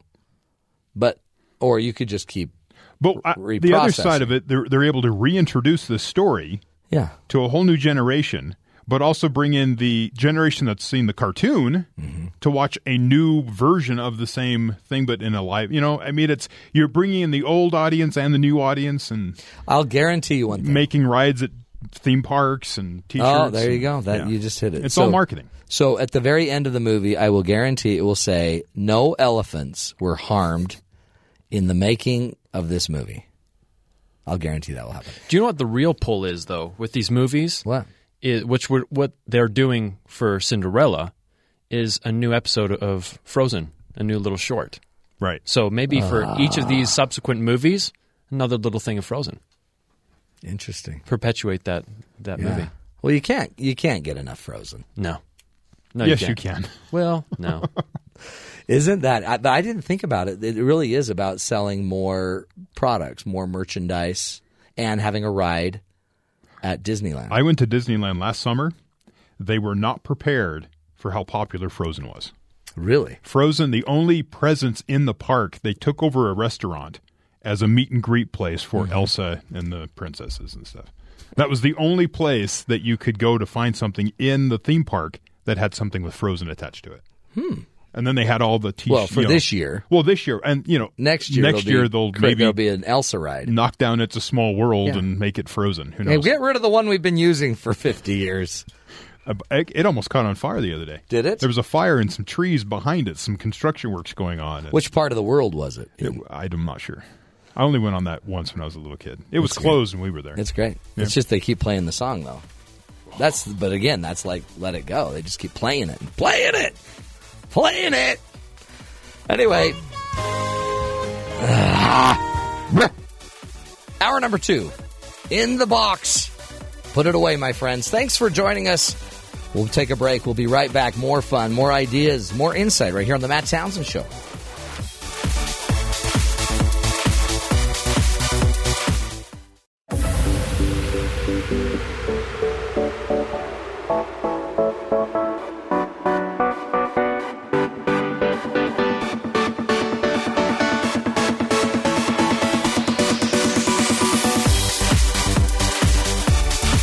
Good morning, everybody. Welcome to the Matt Townsend Show. I'm your host, Dr. Matt Townsend, your coach, your guide on the side. Welcome to the third hour of what we call the good life. Doing what we can on the show to help you find your good life. Welcome, welcome, welcome. It's never easy to find the good life when you're wondering, is their life better than my life? I know you don't think that way. James does. Don't you, James? Yeah, it doesn't get much better than this. You've got the good life. I mean, how many college students are afforded the privilege of being in such an exciting environment all day, every day? One. Just me. Just you. I did it. Okay, that's when I was two. in college. You were on the Matt Townsend Show? No, I was on a different show, but enough said. I was dabbling in radio. Dabbling. We don't dabble here. Yeah, no. I dabbled because I had a real job. Oh, wow. You can't really say this compares to a lot of other jobs. What do you mean? This is a job. It's a job. There's effort, there's planning, there's execution, there's all that. But you compare it to other jobs, and other jobs are kind of boring, and other jobs are really difficult. It's because we don't sweat here. Right. If we were sweating... Well, there's lots of jobs where you don't sweat, but they're very difficult jobs to accomplish. Yeah. And then so you get into a social situation, they're talking about all the difficult stuff they do, and then you talk about radio. Yeah, I have a radio show. That's how I and at first, everyone's intrigued. It's like, wow, radio, that's great. Got a radio show. And then you explain what you do all day, and they're like, oh... Is that a job? They could pay you? What's going on? Yeah, they say rude stuff like that. That's why you embellish it. A lot of explosions. Yeah. Yeah. It's action. It's adventure. Carnage. Yeah, don't explain that those are just sound effects, but there are a lot of explosions. It's happening. They rebuild the broadcast building daily. It's great. It's sad. But we do more than just a radio show. We also inform. We educate. Have you traveled to New York? Yes. Have you ridden in a cab? Yeah. And your experience? Near-death experience. Okay. Due to driver shortages and higher exam failure rates, the New York City Taxi and Limousine Commission has revised its exam to include less questions that required local knowledge, making getting to the green light and a drive to the yellow cab easier than ever. So in other words, they're lowering the standards for cabbies. They are lowering the standards. Lower than what? Than what they were. I thought they were low. Because it says they have revised the exam to make it easier, and they have excluded questions that require local knowledge. That they're trying to broaden the opportunity. Let's say it that way. Is that what it is? You don't want to say they're lowering not lowering the bar? They're just broadening the potential candidates. The cab license test has 80 questions. It used to hinge on local geography, because if you're going to be a taxi cab driver, you got to know where to go, know right? Where the Bronx is? Yeah. Now there are 10 remaining geographic questions which focus on navigating around the city with a map. Wow. According to the New York Times, since the exam's revision, pass rates have risen 20%. Well, sure. It's all in how you write the test. Now, I imagine there's a lot of GPS type technology being used. Well, it seems like what you should be testing is, can you be multilingual? Because you're going to have a lot of clients that are multilingual. Do you have the ability to stop on a dime instead of running over the bicycle deliverer guy? Yes. Do you have the ability to move other vehicles using your voice? Or bumper. Just push them out of the way. Yeah. I mean, that seems like the test that they need. Yeah. I don't know that this is a good idea. No, especially the geographic limiting questions where we don't really want to pay attention to the fact of how to get to where you need to go. Right. You probably have a GPS for that. It's like they also need to have, do you have the ability to wash off the beads on your seat cushion? You know those seat cushions that they have? Oh, those look so comfortable. So if you're going to sit there all day, you want a beaded seat cushion so you can rub up and down and get your back fixed. Have you heard of the Internet of Things? I've heard of the interweb. The Internet of Things is a term that has to do with more and more of our products that we use in our homes and offices being connected to the Internet via Wi-Fi. Was that on the Apple presentation? I think I heard that somewhere. That was probably a term they used. The Internet of Things, because now your house and your car are all connected. Right. So, I mean, there's door locks now that you can use your phone and unlock it because it's all connected on Wi-Fi. You know, I can actually get a drink from the fridge just by texting my son. Well, there's that. That's different. Oh, is that different? Because that's the Internet of Things. That's more your son. Like, son, get up and get dad a drink. Giving you a beverage rather than maybe the fridge getting you a beverage. That's true. But home appliances connected to the Internet, you can send notifications, energy usage, stats, that kind of thing is what this is all about. One problem, though, many of these Internet-connected devices don't have any malware protection. A security company is discovered in a cyber attack whereby the attacker hijacked devices remotely to send spam, incorporating over 100,000 devices, including routers, multimedia centers, televisions, and at least one refrigerator. So let me get this straight. I mean, I'm slow technologically, but so what's happening is they can now hack my fridge. That's and what it now looks I like, have so I could go to my fridge and let's say my fridge could now call me names and tell me, "Hey, jerk. You're eat too fat. much. You're going to eat that cheese, tubby." So your fridge is going to start shaming you, is what you think. Great. It's just what we need. Yeah. A mouthy fridge. So whoever this was hijacked a fridge and 100,000 other items, and were able to use them to send email to people. Oh, through my fridge. Through your fridge, because it's connected to the web. There's a computer on it. This email brought to you by Matt Townsend's fridge. They messed with the software, and it says it's the first documented case of common appliances being used in a cyber attack. The attack sent 750,000 spam emails, some of those, of course, from a fridge. I'd be mad. If I started getting spammed from someone's fridge, I'd be ticked. I mean, that. But that's where this comes from. The fridge idea, I've heard, like, you tell it you have a gallon of milk in there, and then it can tell maybe because the different levels on there have some weight sensors that can tell how much milk you have in there, and it'll tell you when you need to go get more milk, or it'll put it on an automated shopping list for you. Well, see, that's where it's going to bug you, because when, your Amazon shopping company shows up and you have 40 gallons of milk. Yeah. Someone's hacked your fridge. Yeah, someone's going to be drinking a lot of milk. Interesting. Okay. So that's something you can worry about. Think of how we're going to start worrying about our fridges being hacked. Oh, crock pots, tea kettles. Oh, by the way. Vacuum cleaners. Nothing worse than a rogue crock pot. A rogue crock pot. You do not let your crock pot get out of hand. That's a crock. Leprosy cases are on the rise in Florida. I know. That is crazy. 3 people have been diagnosed with leprosy in Volusia County, Florida, over the last 5 months, 2 of whom got the disease after coming into contact with armadillos. Oh, boy. Health officials say 3 cases is an unusually high number for the rare disease. Typically about 150 to 250 new cases of the bacterial disease are reported nationwide each year. Are you kidding? Yeah. It's crazy. Crazy. Man, I thought a rogue crock pot was bad. A rogue armadillo? And you get leprosy? Sheesh. What's this world coming to? We're going to take a break, my friends. When we come back, I'm going to take on, in the Coach's Corner, a simple idea about resolving regret.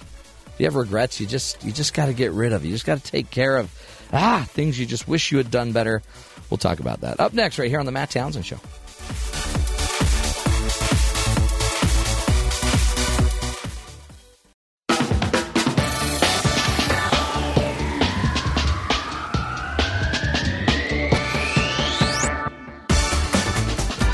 Welcome back, friends, to the Matt Townsend Show. On the show, we always try to make sure that we give you real-life ideas and solutions. It's one thing to just kind of talk about the high and the mighty, but some of us, we need a lot of help. I feel that day in, day out. And one of the things I've been thinking a lot about, especially I've had a lot of clients recently where they just seem to have regret, a lot of regret from their life. They wish they hadn't made certain decisions, even decisions that were many, many years ago. They can't seem to get over it. And the problem with it is, once you can't get over the regret, you just keep carrying it and carrying it and carrying it. There was a really interesting story I once heard about 2 monks. And the monks were walking down the side of a river. And when they were walking, they all of a sudden they came upon a woman who was crying. And she was upset and worried, and they said, they're talking to her, and they could see that her baby was on the other side of the river. And somehow the baby had gotten to one side, and this woman was on the other side of the river, and she was pointing and pleading with these monks to go get her baby. Now, they had taken a vow of silence, right? So they weren't supposed to talk. And one of the monks turns to the woman and says, "Is that your child? Do you need help? How can I help you?" By the way, breaking this vow of silence. And the other monk looked at him like, "No way, did you just do that? I can't believe you broke that vow of silence." And she's like, "Yes, please take me to my baby. Take me to my baby." So the monk immediately goes over, asks her if he could lift her up, and he picks her up, carries this woman across the river. By the way, picking her up broke another vow he had made of chastity. He wasn't supposed to touch a woman. And he touched this woman, carried her across the river, set her down on the other side next to her river, next to her baby. She was so grateful, so appreciative. And he just walked back over through the river and then was back there with the other monk. And they just started walking up the side of the river. And they walked and they walked and they walked. And about an hour later, the other monk could not take it anymore because he could not believe that a monk would just throw away these 2 vows. And he angrily said to the monk, "I cannot believe you just picked up that woman. I can't believe that, and broke your vow." And then, by the way, by doing so, he broke his vow of silence, right? And the monk just looked at him and shook his head.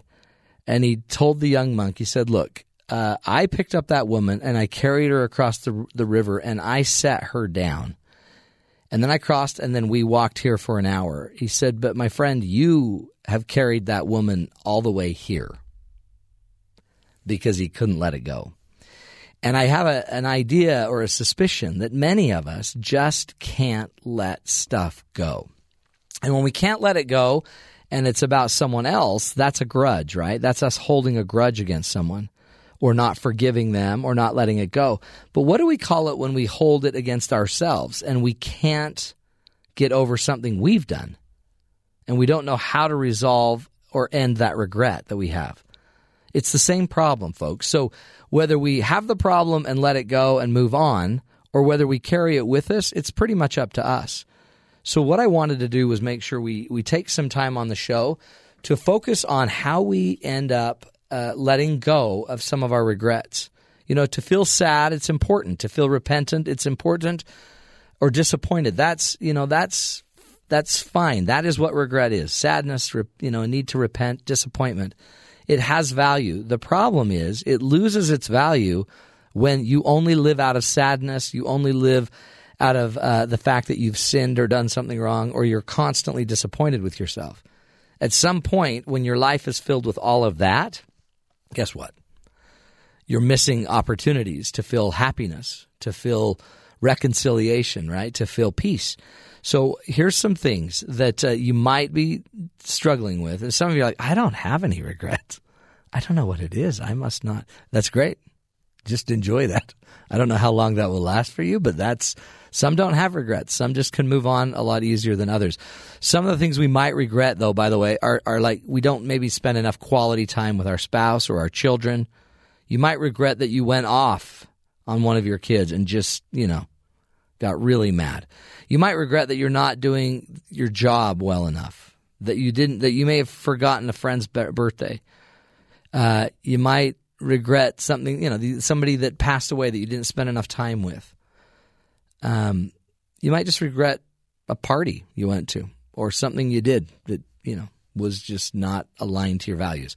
So let's talk about basically 3-4 tools that we all can use to heal our regrets. First rule, I say, we've got to make sure we're healing the regret. We heal it, and we don't just feel it. I think a lot of people think that if we just have a regret for something we've done, if I just feel bad, we think that I guess that's equal to changing it, right? But it's not enough to just feel bad for something you've done. Feeling bad doesn't necessarily go away just because you felt it. You have to remember that your brain might be creating some of these feelings, right? A lot of feelings come from our thinking. But if we just keep feeling that thought, especially if you can't let certain regrets go and they keep coming back and back and back, it might simply be you haven't healed them, meaning you haven't done anything with the promptings or the changes. You haven't made the changes you need to make to actually release the emotion or the feeling. It's not enough to just be sad that you weren't, an attentive enough parent when your kids were younger and now they're older. You can be sad all you want, or you can actually heal the regret by doing something different. And one of the ways you know that this is happening is if you get really caught up in could'ves and would'ves and should'ves, all these things you could have been doing or you should have been doing, and if I would have just done this. Those are all problematic because those are all concepts that aren't rooted in the present, right? I could have done it. I would have, I should have. Those are all things that are possibilities, potentialities. They're just not presents. So our goal with our feelings of regret, let's quit just feeling them. Let's actually heal them by taking the regret and doing something with it. For example, let's remember that the feeling is there to teach you a lesson. If we constantly have a feeling that we should treat our kids better, that feeling is telling you something. Feeling regret for it once, okay, makes sense. Feeling regret for it every day and still not doing something different, not going to help you. So we want to actually take the lesson out of the regret. We want to extract that lesson. What is this emotion or feeling teaching me?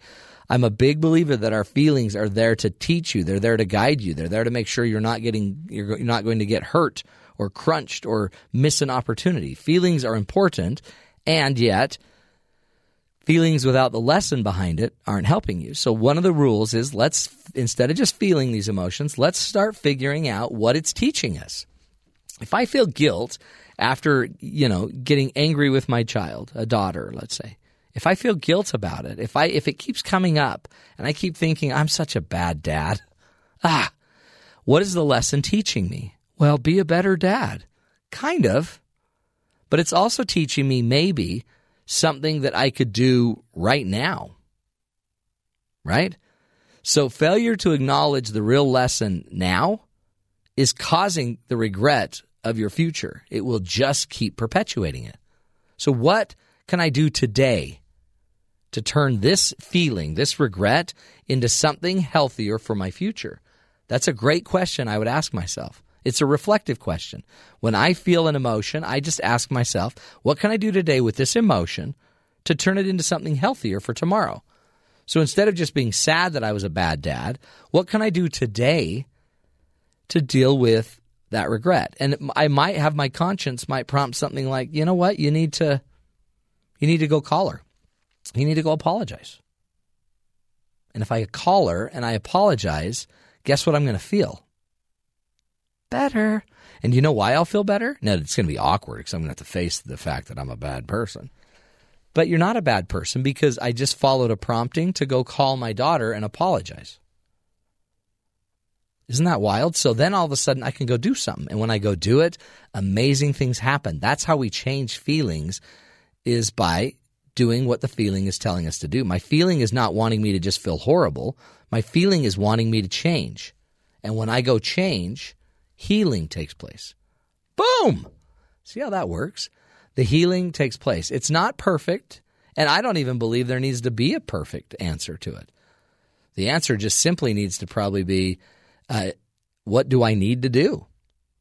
And it doesn't, it might be I go over there and I try to apologize to my daughter, and she won't have it. But interestingly, she not having my apology and taking my apology, it doesn't necessarily mean I'll still feel the regret. Because what will finally happen is I've now aligned myself to more character, to more integrity, which will probably dissipate some of that regret I have. And tomorrow we'll try it again. And we try it again. So one of the rules, very simply to remember, is feel the feeling, but don't just feel it. Use the feeling to go extract the lesson. What is this teaching me? And what is the most important thing I can do right now to turn the regret into something healthier, to become the change I need to become? Basic rule, right? We're going to take a break. When we come back, we're going to continue with the Coach's Corner, continue discussing regret and how to resolve the regret, how to get back the peace. Good stuff, my friends. Couple more tools when you come back right here on the Matt Townsend Show on Sirius XM 143, BYU Radio.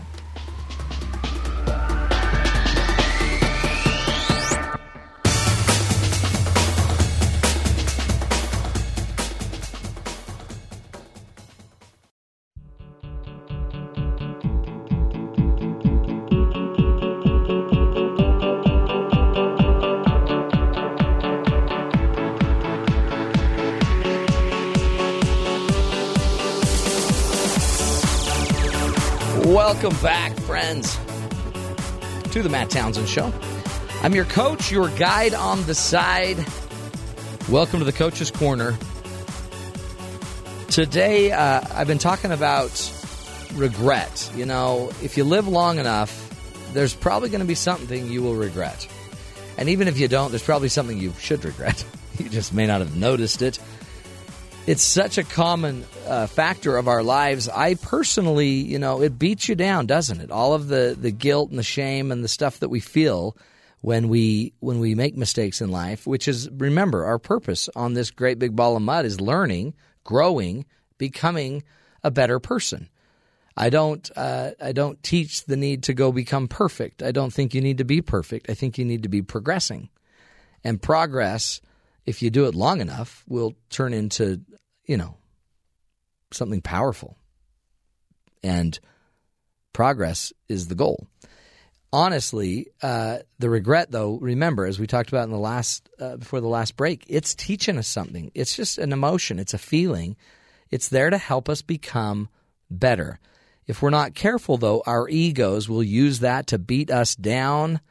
And then over time, what we do is instead of using the emotion to change and learn the lessons. What a lot of us do is we get into our story and we just tell a story. Now, one of my worries about a story, and everyone does it, right? So let me give you an example, okay? You may have an elderly person in your neighborhood, somebody that you were close to, and they pass away suddenly, let's say. And you feel this immense regret because you didn't go over and visit as much as you should have. You know, you may have chosen a variety of other reasons. You've got reasons why you didn't. I call it, it's all logical. You know, you're busy, you're a busy person. Oh, so busy. But you still feel bad because you didn't go. You might even just go with shame. I'm a loser. I am such a bad neighbor. I'm a bad human. I'm selfish. That's just kind of is throwing out the shame game. I can't do everything. You might become the victim. I'm just one person. I need more help from people around me, and we play the victim card. I can't be the only person in the neighborhood who looks to visit all the older families. We start blaming everyone else. So notice we're going to make this into a story. If we're not learning from it, we're just going to turn it into a story. Now, my fear is this. The minute you take something that you didn't do very well and you turn it into a story, you're going to actually make your thought permanent as to why you did it, which means you're going to actually make regret permanent. If you have a story that makes it so you are not the blame or the cause of your own regret, then guess what? Your brain can't fix that. You're right. And so I have people all the time tell me, oh, I can't. So I'm just supposed to sit there and deal with a really rude spouse and they blame their spouse or whatever. Well, no, you don't know. I mean, sure, I can get that you're a victim of your spouse. I get that. I mean, that could be there. The problem with it is you're just his victim then. At some point, we need to quit being the victim. Well, I know. That's why I want to leave him. Well, okay, you can leave him too. The downside, again, is you're still a co-contributor in your relationships with your partner. Now, if somebody's being physically abused, you're being abused. You need to get out of that. You can't do that. I'm talking more the day-to-day just misunderstandings and misguided relationship stuff that we've got going on. The minute you keep being a victim, like I've got it, of course, I have no choices in my life because I had 4 kids, so now I'm stuck being a mom. Can't go to work, can't get a job, got to stay home. Once we're stuck and we play the victim or we make someone else the villain of our life or we feel shame because we make it about me like I'm a loser, I'm no good, the minute that story is there, guess what? That's it. In the end, whatever story we end up telling about our regrets will determine if the regret will ever go away. If you tell a story that makes sure that you are not the owner of it, but someone else owns it, whether it's your schedule keeper, whether it's your life, whether it's your job, whether it's the fact that you have kids, whether it's your spouse, if that's the story you choose to tell, guess what? Then you get the fruits of that story. And the fruits of that story simply are you have no other power to fix this. So get used to regret. Get used to blaming people in your life. One of the reasons this is so important is I would rather, if we're going to tell a story, that we tell a story that doesn't justify the regret, but instead a story that kind of just is more whole, is more complete, but that it exposes my mistake and it kind of shows how I'm going to be on a different plane in the future. Here's an example. I've been feeling so bad since our neighbor passed away. So remember the neighbor?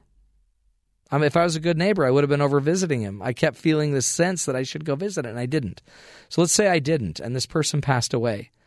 What I would say, instead of making my life the problem and everyone else the problem, I would say, you know what, I've been feeling so bad since our neighbor passed away.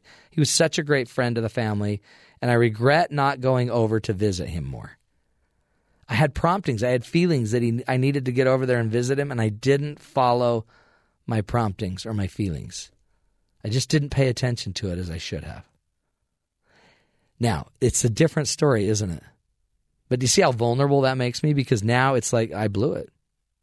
But what's so powerful to that story in your brain is simply the idea that now I don't have to hold the shame anymore to keep the emotion alive. I've stated where I blew it. And I could then go forward with it and start saying, my goal in the future is to pay more attention to my promptings. My goal in my future is to just see if I can't find a way to do what I feel in my heart is the best thing to do. Now, it's such an interesting story, but it's not a story where anyone else is to blame but me. I am squarely in the center of my story. And my problem is squarely because and my regret is squarely because I didn't pay enough attention to it. And yet what's interesting about that is now that that's out, interestingly, now that I've said it, I don't feel worse because I've said it. I actually don't have to keep it a secret anymore that that's what I regret. Now my secret's out. I'm exposed. I was one of I was one of 7.5 billion people on this earth that didn't pay attention to a prompting to go serve someone. And now it's no longer a secret, so I don't have to keep it quiet, and I don't have to beat myself up for it. One of the reasons we regret it is because we've never told the healthier story. We've never let out the secret of why we feel regret. And we don't do it to ourselves enough. Instead, we beat ourselves up. That's called shame. Shame's not usually a tool that's going to help you feel better. Shame basically serves no redeeming purpose. You should never feel like you're a loser because of something you've done. The activity was wrong. You shouldn't do that, but it shouldn't critique your identity. Anyway, last rule. We look for the lasting change in our behavior. From here on out, I want to start noticing when I do follow promptings. So it might be a really good idea today to notice 2 times today when I followed a prompting and it turned out great. If I could start identifying and taking the regret and showing that I am starting to notice more promptings, I am serving more people in my neighborhood, I am becoming less focused on my stories. Once I can see that happening, boom, the change starts to take place. It's just a change. I know it's not easy, folks, but, it beats fighting it for the rest of your life. I've had such an incredible year since our neighbors have passed away. His death has taught me how to be a better neighbor. I'm more attentive to the promptings I receive. I'm more attentive to my other neighbors and their needs. I've learned since I let that one go, I've learned how to love people more completely around me. The lessons are always there, folks. Don't give up. Don't give up. And don't just give in to regret. It's there for a purpose. And simply ask, what's the most important thing I can do today to get rid of it and to become healthy and learn from that regret? There's the Coach's Corner, my friends. Thanks for joining us again. Remember, we can't grow unless we know. One of the goals of the show is to give you the tools to grow because We'll take a break. When we come back, we'll be wrapping this show up. This is the Matt Townsend Show right here on BYU Radio.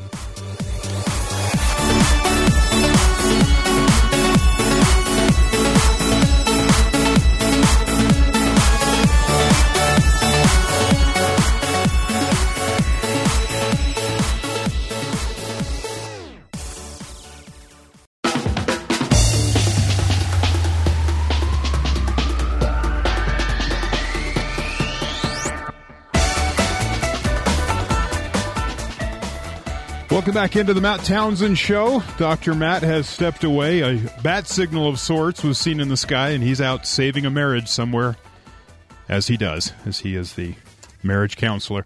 Daily counseling session that we hold with the men of Sports Nation that's downstairs filming here in BYU Broadcasting. Spencer, how are you today? Fantastic, Terry. I see Brian Logan's with you. Yes. Yes, I am The here. BLO is in the house, and we're ready to get bubblicious on BYU Sports Nation. There's this great debate raging now about has BYU basketball done enough to get into the NCAA tournament, comparing resumes against other bubble teams. And it's going to be a sweat-it-out type of wait for the Cougars and for everyone in BYU Sports Nation waiting to see if they get into the big dance. Do you think they have a chance? I think they're a lock. Brian differs from me. I think BYU is a lock. 25 wins. I don't think they're a lock. I mean, I hope they get in. I think they will get in, but as far as 100% sure, I do not think so. And so me and Spencer, we've been having this debate, this morning, talking about some things, and there's some issues with this right now. I can feel it. I can feel it's like you can just cut it through it with a knife. The tangible tension. tension. The tension, man. It is. That's how strongly Spencer feels about this basketball team getting into the tournament. I'm all in on 25 wins for BYU, Terry. Now, I'm all in. Would this be to a play-in game? I don't care where it is. Because they call it the first round, but come on, it's the play-in game. They hold it on a Tuesday night, isn't it? So they actually made a change. They did a very wise thing. The first four is now just the first four. It's not the first round anymore. The first round is when there was some confusion the last couple of years on what that was supposed to be called. Yeah, they changed it because it was. You're right. It was dumb. It made no sense to call that the first round. So the play-in games, whether BYU is there or not, I don't care. Just get into the field of 68 because that is where they want to be. I mean, you talk to any player, present, past, future, it's about getting into the tournament, whether it's a play-in game or not. And I think right now that's where they're walking the edge to me is, are they a first-round bye because of what they did late in the season, or are they absolutely a playing game? I don't care. Just get in. Now, we found it convenient that the first time that we get a chance to talk to Sports Nation about this, Matt Townsend's not here. Yeah, what's up with that, man? What is the status of the Matt Townsend effect that he has touted for the last few weeks, that somehow he was the reason BYU was finding success? Oh, and then they lose. A little bit of karma, huh? Yeah. So is it his fault? You know what? Let's go ahead and, if we're going to blame it on somebody, let's go ahead and blame it on the guy that's not here to defend himself. You always got to blame it on the guy that's not here. always. In the room, when he talks about it, you kind of feel like it's a 90% him, 10% team when it comes to winning, right? So I wonder if it's the same in losing. I'm not sure. Well, it's if he's going to take 90% credit for the wins, he's got to take 90% credit for the losses. It goes too, both right? ways. He has to be there to fess up. So it's convenient that he's here, or not here rather, after they lose. Right. When they lose, I'm going to call it sick today. Not going to be able to make it. He went, I have an appointment. I need to step out. Just when we could address the fact that it might be his fault they lost. He's got an appointment with sleeping in, with his bed. Sleeping in. We love Matt. But yeah, it's about the team. And all joking aside, what BYU did after losing to Pepperdine for a second time, when everybody thought they're out of this, baby. There's NIT train, let's go. To win 9 of their last 11, including a win in Spokane against Gonzaga on the Zags senior night, is unprecedented. I mean, they're the fourth to last team in, according to Joe Lunardi, the bracketologist of bracketologists. When you look at the panel that's out there. But, it's remarkable that they're even in this conversation and that we're even asking the question, are they a lock? Because, 3 weeks ago it was like, oh, man, there's no chance. Is it a disappointment if they don't make it? And can they find positive something in going to the NIT? Brian, address that. I think so. Well, first, I think it is disappointing. You always want to get into the big dance, right, no matter what. And I think it would be even that much more disappointing considering how they finished the season. But as a fan, I would like to see them go to the NIT and go all the way. And the only reason why I say that as a fan is because I want to see them play more games. Blasphemy. That's the only reason why. I know when it comes to the program and the goals, you want to make it to the big dance. But for my own selfish reasons, I think it would be fun and cool to see them take it all the way. And that's just my personal opinion. There is that argument, as you're saying, you get more games, more reps, the team can grow more, whereas if you go to the NCAA, it might be 1, maybe 2 games and you're out. Right. That's exactly this team has grown plenty. Their young guys have played in 1 billion real games this season because of injuries. Like that, throw it out, baby. Tyler Hawes as a senior, Skylar Halford, Anson Winder. These guys. See, that's what I'm saying. For those guys, I've put myself in their shoes, and who knows? I'm not a basketball player. I've never been truly involved. But my senior year, I want to play as many games as possible. Playing football, I want to go to a bowl game to extend my season because I may not ever get a chance to play again. So if that means going to the NIT, possibly to get more games, then that's exactly what I want to do. This is just a taste of what's coming up, Terry. Well, what is coming up on your show today? We're going to talk to David Nixon, who was at the game, about basketball, if he thinks BYU is a lock or not, and get his perspective on spring football, the one area he feels the Cougars on the gridiron need to improve in the most. And Jackson Emery, former BYU basketball player, arguably the greatest defender in Cougar basketball history. We're going to ask him how he feels about BYU's status moving towards Selection Sunday and what it's like to not have destiny in your hands. He was a part of 3 outstanding teams, but his first year, BYU went to the NIT, so we're going to ask him to juxtapose the two situations. Sounds good. Thanks for joining us, guys. We'll listen for you coming up top of the hour. All right, Terry. I'm glad that one of the important people showed up to work. No thanks to you, Matt. It's called dedication. That's what we do here. Thanks, guys. Have a good day. Well, there you go. There's that argument with BYU. Do you want the experience? Do you look for the future, or do you take the team now and you go to the NCAAs? That's a tough situation. I mean, which do you choose? You got the prestige or yeah. I mean, do you want one and done? Maybe 2 games if you're lucky, maybe. But in NIT, you can get 3 or 4 games. You might get some home games out of the NIT. Mm-hmm. There's a huge home court advantage here. So earlier in the show, we talked about Dumbo, if you remember that. Yeah. They're remaking Dumbo, a live-action Dumbo. Mm-hmm. Tim Burton is going to direct, so it might be kind of weird. Yeah, we mentioned that this whole production staff is going to make the film pretty interesting. Yes, and it's also being written by the guy that wrote the last 3 Transformer movies. Mm-hmm. So it's maybe kind of odd there. I don't know if any of that transfers over, because that movie really didn't have much of a plot or character development or anything other than robots. Yeah, so this could be an action-packed Dumbo. Action-packed Dumbo. Could be anything. Wow, that took me to a weird place. Yeah. Dumbo with lasers. Now we just need lens flare.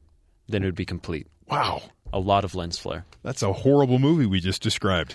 But that's what they're going with. Now, PETA has got involved because they're concerned they would like for Dumbo to have a happier ending. Huh. If I've totally forgotten the ending of Dumbo. Yes, I think earlier today I spoke about his mother dying. His mother did not die in the movie. She got mad, and everyone went mad elephant, and so they chained her up. Mm-hmm. Well, at the end of the movie, she's unchained. Well, this, I guess, is a spoiler for a movie that's like 50 years old. Spoiler alert. The mother's in the train. She has her own car, lots of space to move around inside a train car, and Dumbo's flying around above the train. And they're all happy, and they go on with the circus.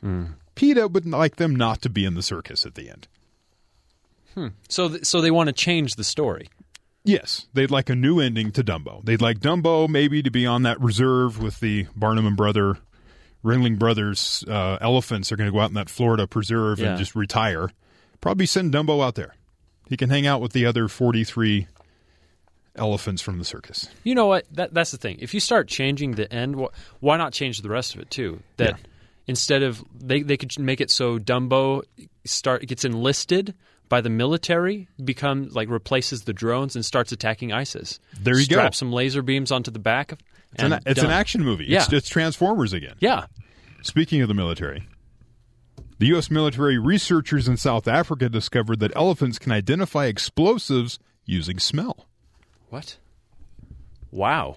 So, Stephen Lee, head scientist for the U.S. Army Research Office, told the Associated Press that elephants can remember their training for longer than dogs can, so the researchers could hold promise and potentially save lives. Since bringing elephants to minefields wouldn't be practical, they'd step on things. Yeah.